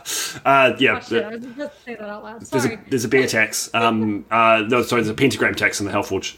You must give your finest pentagram, and then chop down the tallest tree in the forest with a herring. Still got that one. So yeah, like so find your group. It takes a little bit of time, and that is important. And you'll get better feedback, you'll get faster feedback, you'll get more consistent feedback if you're actually finding a group of people that you like hanging out with, and that like hanging out with you. And it can take a little bit of time, but it's worth doing, definitely. And that's how you build up that group of private playtesters, is through those interactions. And I didn't just have those when I first started releasing maps. I had to build up some connections and find some cool people and make friends. It is very much not just about getting them to test your maps, but that is a benefit of it. Like people will Jimmy, you came to me and Arlene pretty quick with the Earthless, and I was like, yep, we're definitely going to do that. There's no question about it. You can rely. You knew we were going to say no. And I would also say that it was a bit of a generalization, and it's a bit about, it's not necessarily about playtesting being the end goal of finding a community. I think for me anyway, or in general, the reason you join a community is for confidence. Mm-hmm. So that you can get your stuff out there to as many places as possible. If you have a home base, so to speak, where you kind of operate and you know everybody, and that's a confidence thing. Like Cheers song plays in the background. Yeah. It's nice to have you can hear all the Yeah. I don't think that's good. Voices echoing off the chamber. I mean, that's a good point. That's a good point though. Is part of it, like that playtesting feedback loop is. The ultimate goal is building confidence and skill, and that is more easily done in a positive environment. Mm-hmm. And I know there are people out there that think like antagonism and competition and conflict drives creativity. I do not buy into that idea at all. It can. It definitely can in certain, but you talk to professional game devs, they don't fucking think like that. I've never met one. No. They're all helpful, uplifting, support. Like, I'm amazed at how nice the game is. Disarmingly so. It's fucking concerning. Why are you all so fucking nice? What's the catch? Frederick Schreiber, for example. Exactly, yeah. Have you ever met a nicer man? And right from these ultra professional, Dave Oshry's and Dave Szymanski's and Fred, and so real big CEOs of massive company kind of things, right down to your indie devs. Almost unfailingly lovely humans. There's the odd fucking forehead, but they get chased out of the village pretty fast. The E1M1 Discord, just dripping with game devs, and by and large, they're all really cool people. I'm amazed at how fantastically supportive, because they know that if I bump your game up, it doesn't cost me anything. There's enough consumer dollars out there for all of our games to sell as well as they can sell based on their quality. It's not like a AAA game, which is $100, is competing. That is competing with other AAA games that cost $100. But your $20 dev, indie games, people buy them and just because they think they might be good. The Steam library that's full of 80% of stuff that you've never touched. There's no competition for that discerning dollar. It's just is it good? People go, yes, it is, and I will buy it. So I think the game dev community has really grasped that well, in a way that I'm still quite surprised by, and they're just really happy to help promote, whether it's retweeting your screenshots on Twitter or getting shout outs on Discord and highlighting things to other people like Dave Oshry and Fred and those big players and say, hey, check this out, this is really cool, like something that Zach from E1M1's really good at. Be positive, it's good. Zach's a sweetheart. Zach is lovely human, and Jake is as well, but he's a little bit quieter. So I always think of Zach first. I think if it works for game devs and they're at where they're at, it's because they've learned how to network and they've learned how to be part of a community and keep the energy flowing.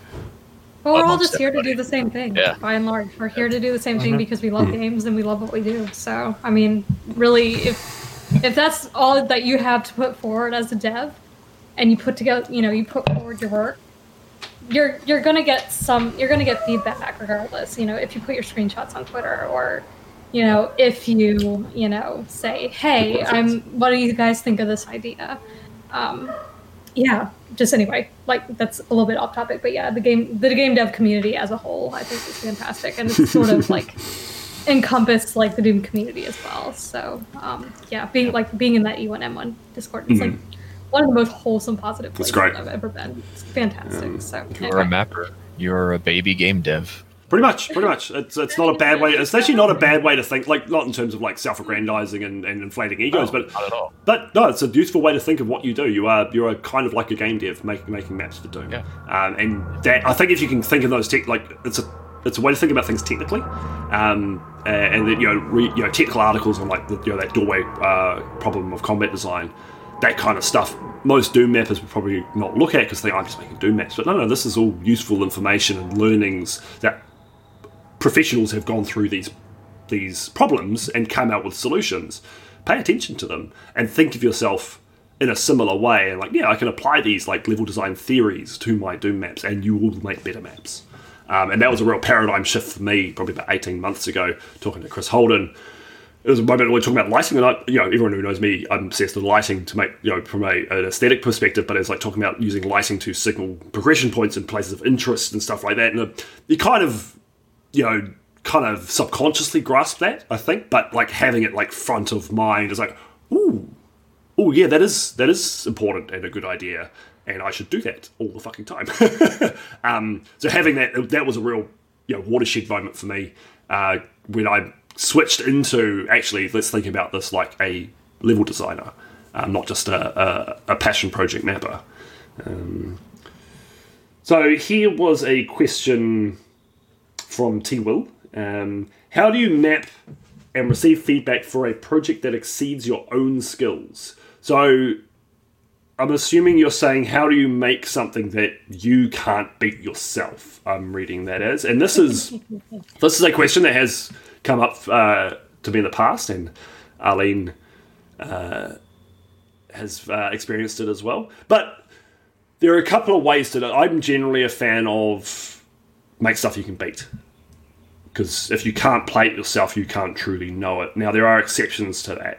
If you have unbelievable mechanical knowledge of the assets you are using, and just intrinsically knowing what is beatable and what isn't, you can make fights that you can't beat. That is a rare skill, though.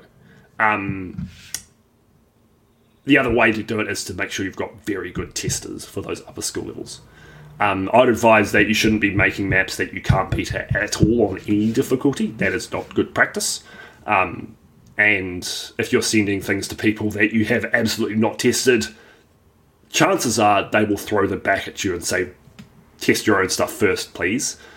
No quicker way to piss off a tester than sending them things that can't be beaten. And on that note, I advocate put too much ammo in maps, because if you send a map to a tester with not enough, they'll hit a wall, they won't be able to progress, and they'll stop testing your map. They won't, the last half, last third, last three quarters, whatever. If it's too easy, if there's too much ammo, well, they can give you that feedback, but they can still finish the whole map, or the whole WOD or whatever. So I very strongly advocate for you must beat your own map on some difficulty setting. And then if you want to make it harder, like I can beat HMP, but I want to put a UV experience in for people who like it tougher, get good testers. That's really important. And I did that for you, Arlene, for TAM before you released it, although you have beaten it since. Yeah. So there are people out there that excel at beating hard maps, and people can talk to me. I can point you in the direction of some seriously good doomers. But you must be able to beat on at least one of the difficulties. Otherwise, the very likely that you're going to make something bad. And I think the most important thing there is knowing what you're trying to make from the onset. Yes, because Exactly.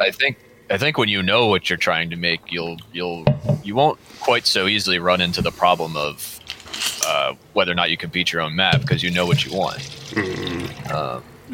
So if your idea is, I'm making this map because I want it to be a challenge WOD, and you're not the sort of person to be good at challenge WODs, then yeah, you might have to look elsewhere for testers or stuff because you will run into the problem not being able to beat your own map. Exactly. But if you don't have that, you know exactly what you're working with. So Yeah.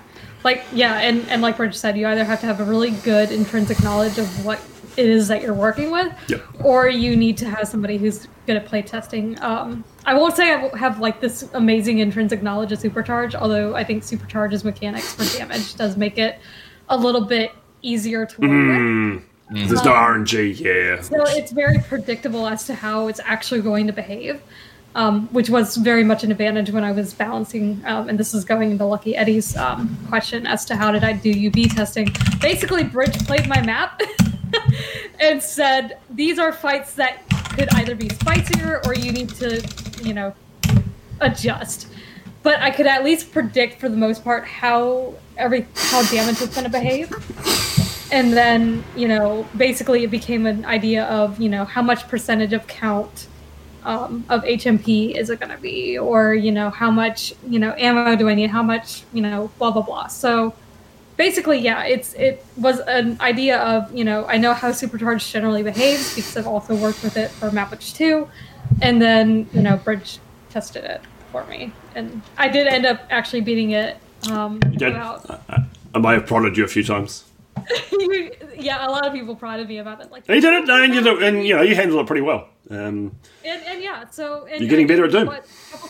I knew what the trouble spots were. So even though I didn't beat it on UV at the time of release, I knew where some people might have trouble, and I did try to account for that. Yeah, and UV, like being able to beat it on HMP is close enough. Like if you can only beat it on I'm Too Young to Die, then your UV balance is going to be more likely to be way off skew. But if you can beat it on HMP, then that's just one step down. So less much. I will say that's the approach that I kind of took with Genesis back in the day. Like it's coming up to like 10 years ago that I've released that thing, which is not on, I think. That's highly illegal. No. But HMP was my default skill at the time. And I have since knocked that up to UV because ultimately it's more of a thing that I just want to kind of get better at the game, and I want to introduce myself to more challenging combat scenarios. I do think being better at Doom allows you to make more interesting combat. Not necessarily better maps. I don't want to use that term, but kind of. And like as you get better, you just learn the different ways you can use enemies, and you can play other stuff. If you can play harder stuff, I think you can expose yourself to more interesting combat setups, like your Sunlusts is a good example. Playing that on UV is a real experience. There's a lot of really interesting stuff in there that if you can't beat it, you just won't get to experience, unfortunately. So there is. I've become my getting better at mapping has tracked with me being better at Doom. And wanting to get better at Doom because then I can make harder maps, or more interesting, or more technical, more thought-provoking combat. Not harder in the sense where it's just like here's more archviles. It's like no, here's much more technical setup where you have to think more and think about positioning and when do you grab that megasphere and all the cells are over there. But if I go there now, I'm going to get surrounded by the revs, so I actually have to go that way first and lure them there, and then I can run over there. That kind of stuff. Like I think you think more critically about your setups when you're better at the game, and you can put more nuance into things. It's definitely. An interesting thing to think about. Yeah, I'm trying to, like, with Earthless, I'm really trying to refine my combat pieces and make it so there is a little bit of, extra spice in there, perhaps that wasn't there previously in my... Looking forward to it. Yeah, that's what we're going to be doing after this, which we will be wrapping up relatively soon. We're continuing Earthless, and apparently Jimmy's got mean, so I'm looking forward to that. Derek said nowadays the best way to find a place is to just act Lucky Eddie, and I can confirm. So there's a question from Billy Nyang. What do you guys feel when people try to break your maps and not play in the intended way? So I feel like there's two sides to that question. One is like just good thorough testing, finding the cheese spots, particularly, which is very important in slaughter set pieces and arena-based combat. You want to eliminate that corner where the player can stand and just rock it forever and not take any damage. You definitely want to erase that. You want to stop people from being able to leave arenas. For incidental run and gun, other map styles, it's less critical to hunt down those kind of cheese spots because the map's more about flow and movement between areas rather than locking them into a set place. And then, so you definitely want to get that feedback. I call them the mountain goats, Guardsoul, Vortail, Lucky Eddie is like the uber goat. So I ignore his feedback because no sensible human would ever do what he does. I'm only half joking. But yeah, so that kind of feedback is very valid. And like no reason could get through the first half of Bastion of Chaos without firing a shot in the first release, in the first alpha test, which was pretty impressive. He found some places he could jump and he just kept going and just like, oh, can I take this? And he got quite far through the map, just on a pacifist run. So that was fun. So yeah, you definitely want that kind of feedback, I feel. And then there's the other side of it is like which I'd say what Lucky Eddie did with his UV Max run is like pushing it further than that into really esoteric strats, SR50 jumps, leaping on top of Kakarot. Like, he figured out a strat where he could, like, pretty much a TAS only kind of thing, but he could jump on a stair of Kakarot demons to get up to a ledge. It's just amazing. Amazing stuff. But yeah, so yeah, what do you guys reckon? Like, at what point do you feel like you're kind of happy that you've ticked that box of, like, the map can't be broken? Anyway. Well, I'll go first. So actually one of those things about Technicolor was that originally that I had jumping enabled. I've never been good without mapping the jumping enabled. I've been horrible about that sort of thing because I don't account for how players jump. It's tough. So, it makes it a lot harder. It really is. It's really difficult. hard, And like yeah. even for a map set, so like Heelbane, slight spoilers, but actually it's a map set that generally requires jumping and crouching. I said I'm straight up not going to map with any jumping. So, sorry. So, yeah, so like mapping for jumping was difficult, but I had it enabled at the time, and Guardsoul, fucking mountain goat. He is a fucking mountain goat, that man. Much shit. It was, but like it was important because I'm like, okay, so I need to block this thing off. I need to block this thing off. He can cheese this, so we're going to change this. It's actually really good to have people sort of break the maps or play in ways that are not intended because, again, you're not thinking about it because you know the way the map's intended to be played, but somebody else doesn't.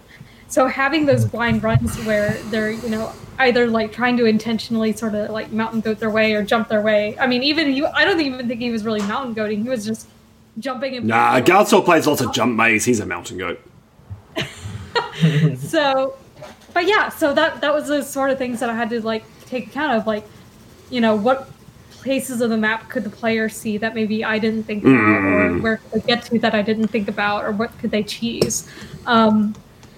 So yeah, people playing maps in ways that you don't intend, for the most part, is a good idea. Yeah. Like, don't add mods and then things break and then because the thing is like what you want to keep in mind is like what is the wider player base going to do, like what is the average player going to do, and like some of them are going to do this, so you want to account for it, and there's a point where you need to think, I'm happy now. If they do this and break it, well, fuck it, who cares? Like there'll be something, like there's still stuff in Bastion of Chaos where there is a couple of cheese spots and things that arenas you can exit in if you do a very specific set of things. I'm okay with it.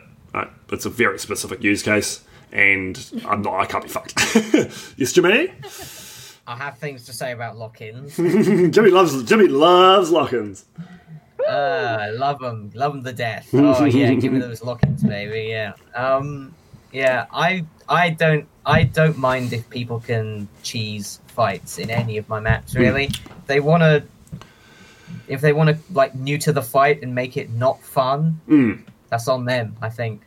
So actually, good. Stay in one position and just camp from behind a corner and just not have fun and be like, this is the gameplay that the mapper intended. Oh my god, that's obviously not correct. So a very good example, Jimmy, is there was a fight in Earthless, in one of the maps that we just played, where there's a bunch of things that lowered and there are monsters on it, and I was up on the ledge. It's like I could just stay here and let them in fight. It's like, but that's not fun.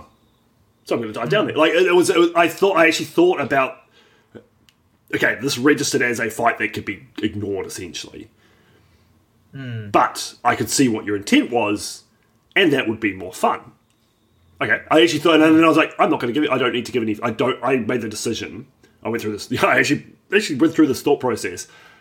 I don't need to give feedback on this because I know. Also, you're mapping in vanilla, and there's a limit to what you can do in terms of when. Because I thought maybe suggesting that the fight triggers when you drop down, kind of hard to do in vanilla. You could do like crazy shit with boom closets, or you could very easily make it trigger at a specific point in UDMF. But in a vanilla map set, yeah, you can probably do some shit with Miko portals, maybe getting pretty fucking esoteric. Aurelius could probably cook something up, but not mortal mappers. Really long monster closet with just exactly at one end. And exactly, and it's just like, no, this is A, going to be really hard to implement. B, I can see what your intent was with the fight, and C, I was in control of myself, could make a decision to have more fun. Nothing to fix. And that was a good example of that. It's like your maps are very open and free flowing, and there are always corners you can hide behind, and even just running away from stuff and just like, which is actually not a bad thing. It means you can go take a breath, regather your thoughts before you dive back into the fray. And you don't know whether it's going to make the fight easier or harder because you can't see it. Like that is a map style. It's not a good or a bad thing. And it's that run and gun, free flowing, slightly more incidental, less arena, less set PC focused. That is definitely very much a Jimmy trope, and it's good. And there's lots of people that really enjoy that. So don't feel that you have to railroad the player into every combat situation just because Sunder does it or Bastion Chaos does it. Those are maps and WODs that are set piece arena focused. Therefore, you do railroad the player into a certain play space and control them and keep them in there for a length of time to make them have to earn their respite or earn their safe space, or there's a timer or whatever. It's just different styles, so yeah. I mean, ultimately, the goal is to have fun with the map, and if you're like consciously playing the map in the way that makes it not fun, well, I don't know. So I didn't have any fun because I camped every fight. It's like, I wonder why. It's like that. There was that tweet like when Doom Eternal was about to just been released, and someone said, "Oh, can we have it like classic gameplay where you can't use ice bombs and flame belchers, all this new fancy stuff?" And the response from the Doom Twitter was like, "You control the buttons you press." And I was just like, "Oh yeah, I like that tweet." Abso-fucking-lutely. That was such a dev tweet. Yeah, that was an annoyed dev saying, "Shut the fuck up," and rightly so. I love that notice. You control the buttons you press. Yep, you can play in a style that is more fun, and that is important to remember. So here is a good question, I think, from Cinder. And this is actually a question that will get you a very wide variety of responses depending on who you ask. But how do you folks feel when people try and play your map with unintended mods like Brutal Doom? There it is. He said the word. He said the trigger words. And we'll go around the variety of answers. Very. No, so I'm actually very don't care. You can play however you want if you're having fun. Fuck yeah, go for it. If you play with a mod and you break shit, do not complain. Do not ask mappers to balance their maps for your mod that you want to play with. Do not ask them to fix things, compatibility issues with the mod that you are playing with. Do not ever do that. It's the modder's job to make it compatible. But if you want to have fun and play with a mod, go for it. Don't think that your feedback is actually useful feedback, though, when you're playing with that mod also. Yes, I can see a few hands up. So yeah, okay. Ali, I will just say, like as an aside, I probably will have to head out like within the next 10 minutes. Yep, that's fine. Just to let everyone know. We'll probably that's good enough to. We'll make that the end in that case. But yeah, so you didn't have a comment on the question, Simple? No, I thought everything you said was pretty good. Yeah. I think if you're gonna break a map with game, have fun in the way that you want to have fun. But don't avoid if it breaks. Yeah, exactly. And be conscious. And if you are loading with mods, be conscious of any built-in content like Eviternity or Technique Booch anti-bitchbox. Did I get it right? I think I did. It's something like that. Yeah, or Faithless, like you're saying to me, that mod that broke that door. Faithless has a lot of custom content. Be very conscious of what you're putting it with. If it is something that has any amount of custom content, expect it to break. Don't load Age of Hell with Brutal Doom. It won't go well. No. What are you guys' thoughts on people doing like YouTube commentary and reviews on your stuff when loading mods? They do leave a bit of an unsavory taste in my mouth. I don't mind it per se, but it does. It depends on the feedback. Like if they're getting really, if they're getting really salty and angry because of the way that it plays, then fuck 'em. I'm gonna ignore it. I would say even the not so salty comments, even just like something that might be like ever so slightly passive aggressive, maybe, or like something like, oh, like that just doesn't work the way I was expecting. It's just kind of like, well, I don't know, like maybe play it the way it was originally made, and then you can make those sort of comments if they apply. But anything other than the base experience in which it was designed for, it's like I don't really see why that's pertinent to the map. Exactly. Really, Yeah. I mean, Every comment I get on something that breaks one of my maps because of custom content being loaded on top of my custom content, every comment I get like that ages me 1,000 years. I'm so done with it. That is the like fuck off point.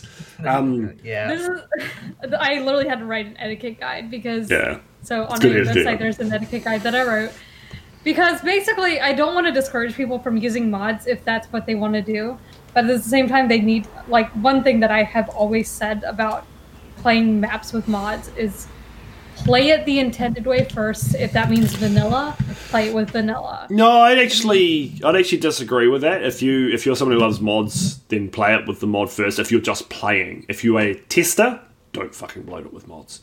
I would say like if the player will then make feedback. I think like as an example, if someone's going to go play Alien Vendetta for the first time, but they play everything with Brutal Doom or Complex or whatever, there's nothing wrong with playing that first with that mod. Like I wouldn't tell them to go play all of Alien Vendetta vanilla and then hate it because they don't like playing vanilla Doom. With like Complex, I think there was somebody playing Bastion with Complex.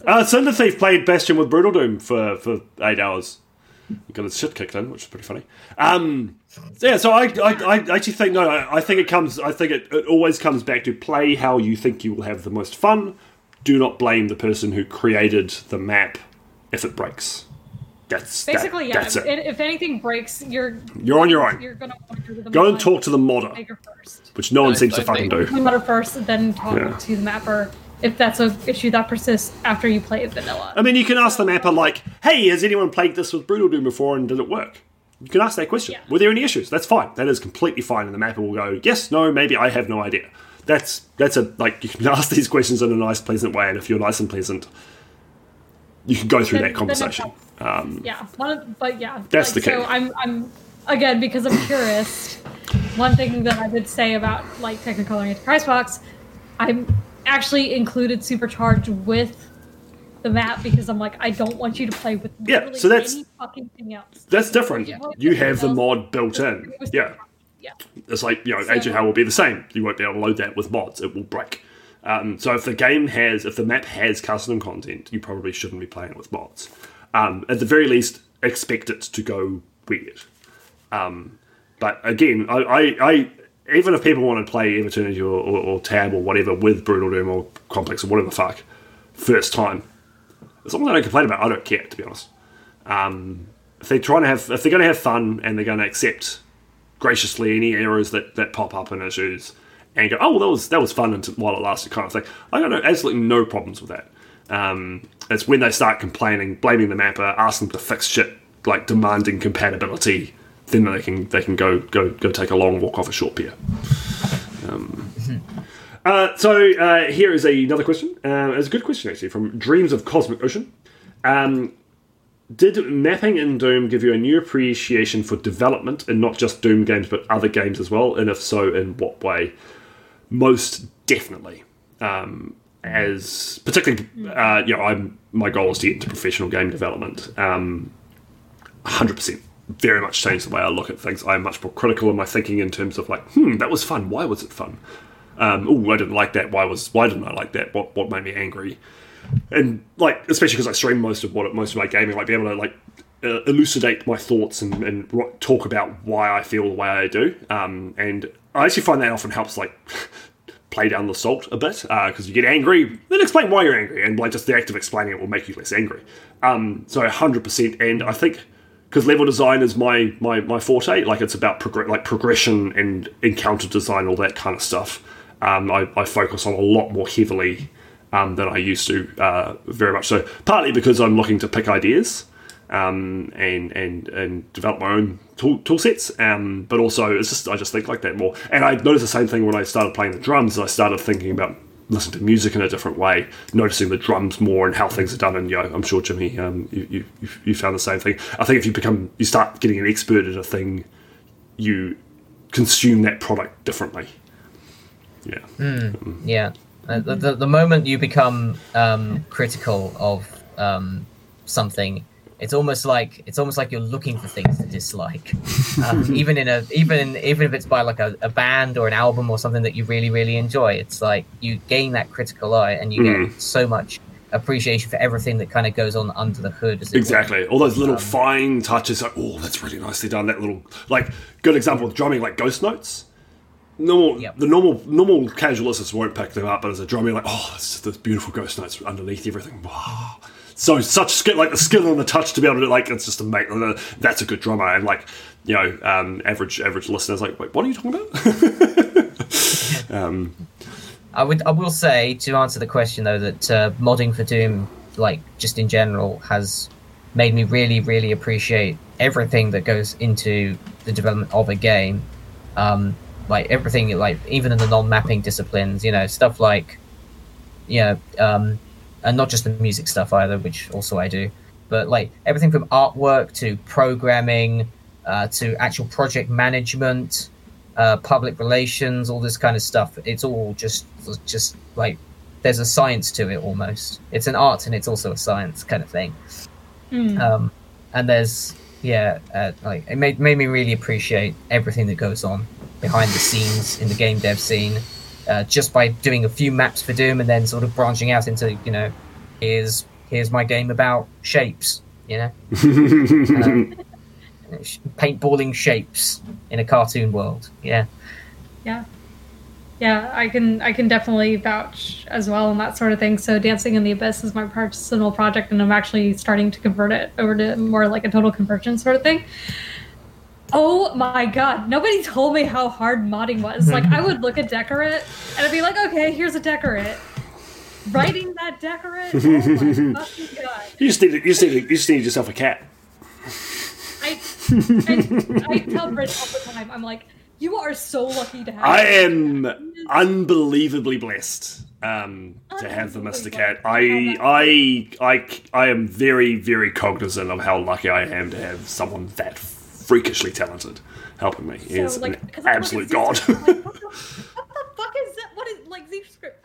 It's like fucking black It makes my brain hurt. Yeah. It's like coding. I understand Decorate to a pretty decent degree at this point, but Z-Script's like a whole different thing to me, and I'm like, how do people do this? And like forget like Unity and like C+ programming, all that stuff. I literally like did a degree in cybersecurity, and I will still never understand it fully, but I will appreciate the fuck out of people who do, because they have really dedicated themselves to what they are doing in their work, and they do it for fun. Yeah. And Mr. Cat, he's doing this for shits and giggles. He expects nothing out of it. Yeah, no, he's got like these ridiculous sprites and Z-Scripts and all this stuff that he's doing. Well, he does it to learn. Like that seems to be one of the real driving factors with Cad, is he wants to learn, like that little Unity game he made just to learn Unity. And it's like, this is actually pretty fucking good. Like, when he dives into something, he'll dive right into it, and he puts all his energy and effort and learn. He's obviously a very, very smart person, and he's got creative nous too, like in terms of like visual design and that kind of stuff. Yep, he's a freak. Simple. If I may interject, yes. I'm going to have to head out. That's good. I think we're getting close to the end of the questions list. It's fun. It's been really good. No, good. I think, I definitely want to get you on for a one-on-one, Mr. Simple, at some point. So thank you for joining us. Let's say bye-bye to Simple, and we'll just wrap up the last of these questions. This has definitely gone on a little bit longer than anticipated, but I always do.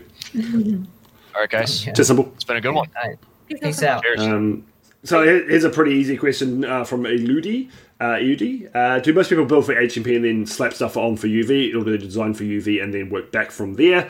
Up to you. I do UV first because I tightly balance UV from around my skill level and then work down from there. But I don't think there's a right or wrong way to do that. You guys, any opinions on that?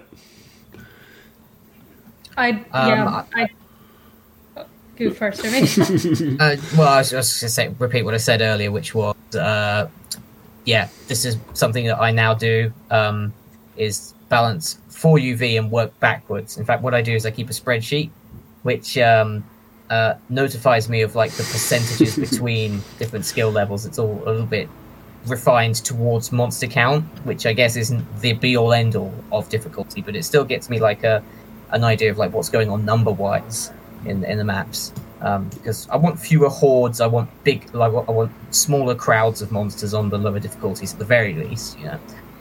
So I make sure that HMP is 80% of UV, and HNTR is 80% of MP. And I keep a spreadsheet of that to make sure that I'm doing all that properly now. And that's a more refined approach than what I did with Genesis, which was sort of make a rough guess as to like what UV should be like based on my experience with HMP at the time, which was my default skill. It's interesting you say that, because I did a very percentage-based skill setting reduction for Slaughter Spectrum. But Bastion, I did a much more gut feel thing and just kind of tweaked things a little bit, and I actually think it was better because I wanted to have the same experience on all difficulty settings, i.e. a Slaughter experience, but needed to make it less punishing for people who weren't as experienced, as used to it. And by just like doing more, so like tweaking monster compositions, and we're still removing like key stuff like Archviles, like okay, we'll cut these 6 down to 3 or whatever, or Pain Elementals. But just like I discovered that a raft of very subtle changes has a huge difference on difficulty. So there's one fight where there's this big staircase where Revenants run up at. On UV, it's just a fucking huge horde of Revenants. On HNTR, the number of enemies is about the same. It's a little bit less, but I've swapped some of the Revs out for Imps. Not a huge amount, but enough that it slows the Revenants down. And just doing that was enough to just kind of ball up a bit more. And I was like, well, that worked quite well. And it was a really eye-opening experience, actually. And it's definitely something I want to dive into a bit more. But it was quite interesting. I've gone less from a structured system to a more organic kind of gut feel kind of system. And then the percentage-based stuff, that is a good way to balance. Like it means that people know what to expect, and there's like a relative step down for each difficulty. Like, cool, I played these first 3 maps on UV, that was a bit hard. Played them HP. Okay, cool. Like and now you got that baseline set the whole way through the WOD. If they play those first 4 maps again, have a better experience, then they'll get that same better experience pushing through the whole thing. So there's definitely a benefit to a more calculated approach, particularly with a mega WOD. Whereas with a single map, it's a bit. You can do a bit more of a kind of free flowy gut feel kind of thing. But it's interesting hearing people's different ways of balancing for sure. Yeah, I just gut feel it because I seriously hate difficulty balancing still.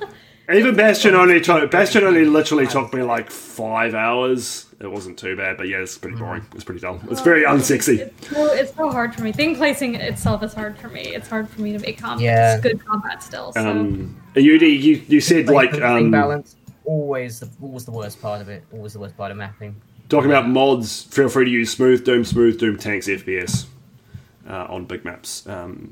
So that graphical mods will have an impact on your experience. I had an argument with someone over Bastion, and they were using Smooth Doom, and it was destroying FPS. Smooth Doom or Beautiful Doom? One of the two, anyway. Actually, Smooth Doom had a bug where BFG gave you infinite ammo for a long time. Oh, right, that's right. Oh my god, I forgot about that. Which broke Slaughter Spectrum watching someone play. Might have been Spud Hunter. Oh, right, that's right. That's right. Yep. I remember now. So that was fun. So do not assume that even a graphical mod will not break shit, because it does. I guess I need to rewrite my guide. Fuck.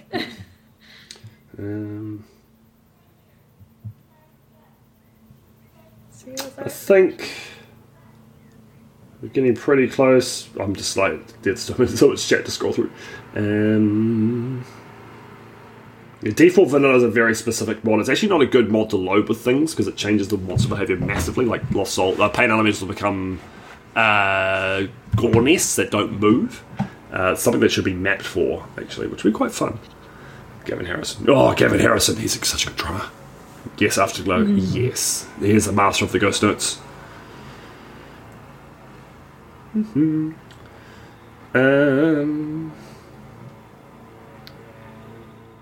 Thoughts on Ribbits removing UV from Magnolia? I mean, that's Mapper's prerogative. Like, I actually like the idea of B, H, and P, and then I'll give you a UV. I like that, and I think like someone like Rubik's is esoteric enough to be able to pull that off. Yeah, I like that with me. I think that's actually really cool. I think it's a really good idea. Like a challenge setting, like beat it, and then you can have the hard mode. I like that. So just scrolling through. I will share something. I'll share a comment that came from my chat. Beautiful Doom. Yeah, beautiful Doom. Yeah. From Dreams of Cosmic Oceans, said, I'm honestly fortunate to have found this community between Arlene and BB because I feel like the community is encouraging people to learn to map on their own, but then be a pleasant guide when they need help. And yeah, a lot of that comes from, we're having been mappers for a long time and needing that sort of encouragement in our own mapping and our own journeys as mappers. We see that struggle and we don't want people to go through the same thing. One thing that I've always stressed very much to my community is I want to keep it a positive place and I wanted to keep it where mappers feel like they can flourish. And if they, some of them end up in some kind of toxic situations, and I encourage them strongly to get them out. If you need help with anything, tell me, and I will be very happy to advocate for you. If I need, if you need a little bit of a push, getting your map, your map's name out there, getting your name out there, I'm happy to do it because, I want to see mappers do a good job. Encouraging a mapper is not going to harm me as a person. Exactly. It's not going to. It doesn't cost you anything at all. I wrote apart a from post maybe a on little bit of time. It costs $0 to be kind, and that is 100% the truth. It costs $0 to be kind to anybody. No, and I think there has been a move away from a lot of that old like kind of gatekeeper-y elitist attitudes that comes with any long-standing community. To be fair, like it's just like things get entrenched, and Doom's been around for 27 years or whatever it is now, and yeah, that's just the nature of the beast of having people who have been part of this for that long. They get very weighed down with the weight of history, kind of thing. And people who might be might have been quite used to be able to throw their weight around 10 years ago find that they can't anymore, and it makes them grumpy. But that's why there was a comment about the dispersal of the Doom of this community, like the diaspora we could call it, and Discord and Twitch are pretty much the main proponents for that, and it's a good thing. Like Doom will always be a bit of a core in the ZDoom forums, like they're there, and it's a great place to post projects that are finished and like do dev threads and that kind of stuff. Fantastic for that, because people will always go there to check out new shit. But in terms of like community interaction, building up relationships and developing ideas and networking, collaborating with people, getting that fit. Like, there's a much more organic way to do it with platforms like Discord and Twitch, I feel. And it's going to make the community better. And I see good things happening, and people like yourself, Arlene, like really aggressively positive. And you, Jimmy, it feels like it's almost like been a reawakening for you. Doom World was a certain thing, but there's a lot. You've produced a lot of new content over the last couple of years, with Faithless and now Earthless and Deathless and all these speed maps, and it's been great seeing someone who's very established, but becoming friends and hanging out with a lot of young upstarts and stuff, and it's great. I'm seeing a really cool blending of the positive people that have been there for a long time with some of the newer people coming into the community, and there's a great mixing happening. And there's people like Zenaro, who's an old school multiplayer guy, and Deet Saw, and kind of reappearing as well, and yeah, it's an exciting time for classic Doom for sure. Absolutely. And you look at you can look at the quality of what's been made the last 3 years. And I think that is a good measure of it. The WOD quality is fucking insane. It's been damn difficult to judge. Yeah, as a Kakawoods judge, you'll know very well. And Artie talks about it, Nodjabber talks about like how fucking hard it is to separate these things out. There's so much good stuff. How fucking hard it is to judge, and because we've gotten so involved in some of the sub communities that we hadn't been involved in before. Like when I first started doing Kakawoods judging, I wasn't involved in all these Discords. I didn't know anybody. I judged the maps, and now I'm just like, holy shit, like how many people are coming out of the woodwork with all this cool stuff. I will say, like, one of my little, sort of proteges, Warren, he voice assembly line, and like just, hearing how seeing how aggressively positive they are to start mapping, and then them saying, hey, I did this because you encouraged me to do it. It's like, oh fuck. Like I'm not trying to do my but like I'm like seeing my name in the credit, like seeing that my name's in the credits of somebody's map, and I'm like, if that's the only thing I do in this community is encourage people, I'm okay with that. That's all. That's really all I want, is to see people flourish in this community. So anyway, same. Just a personal pride, but it's a good. That's Joy Mapping 6. That was one of the very first community projects I got into. That's where I met Brick. Yeah. So thank you for that, honestly. That was my first public map. So yeah, it all goes back to Jimmy. It all goes back to Jimmy. Yeah. No, like the cornerstone of the community. Yeah, you are. Hold everything up like that. Pretty much, you are Atlas, and it's all full of art files. But like that kind of thing is it does people to gravitate to it, and it's you can't really understate how important those kind of things are for giving people that kind of start to their career, as it were. It's big. It's great, and thank you for doing such things. So I think that's probably that gush of positivity is probably a good place to end it. We're going over 2 hours. So much for that. Yeah, about an hour. Motherload's gonna like, fuck, this is a long podcast. You said an hour. So any final thoughts? We should probably like tie it back to our original topic, but I think we've covered off everything I wanted to talk about. I think my last thought is just remember to have fun, whether you're playtesting, making maps, or just playing Doom. You're doing it to have fun. Be excellent to each other. And be excellent to fucking Ted.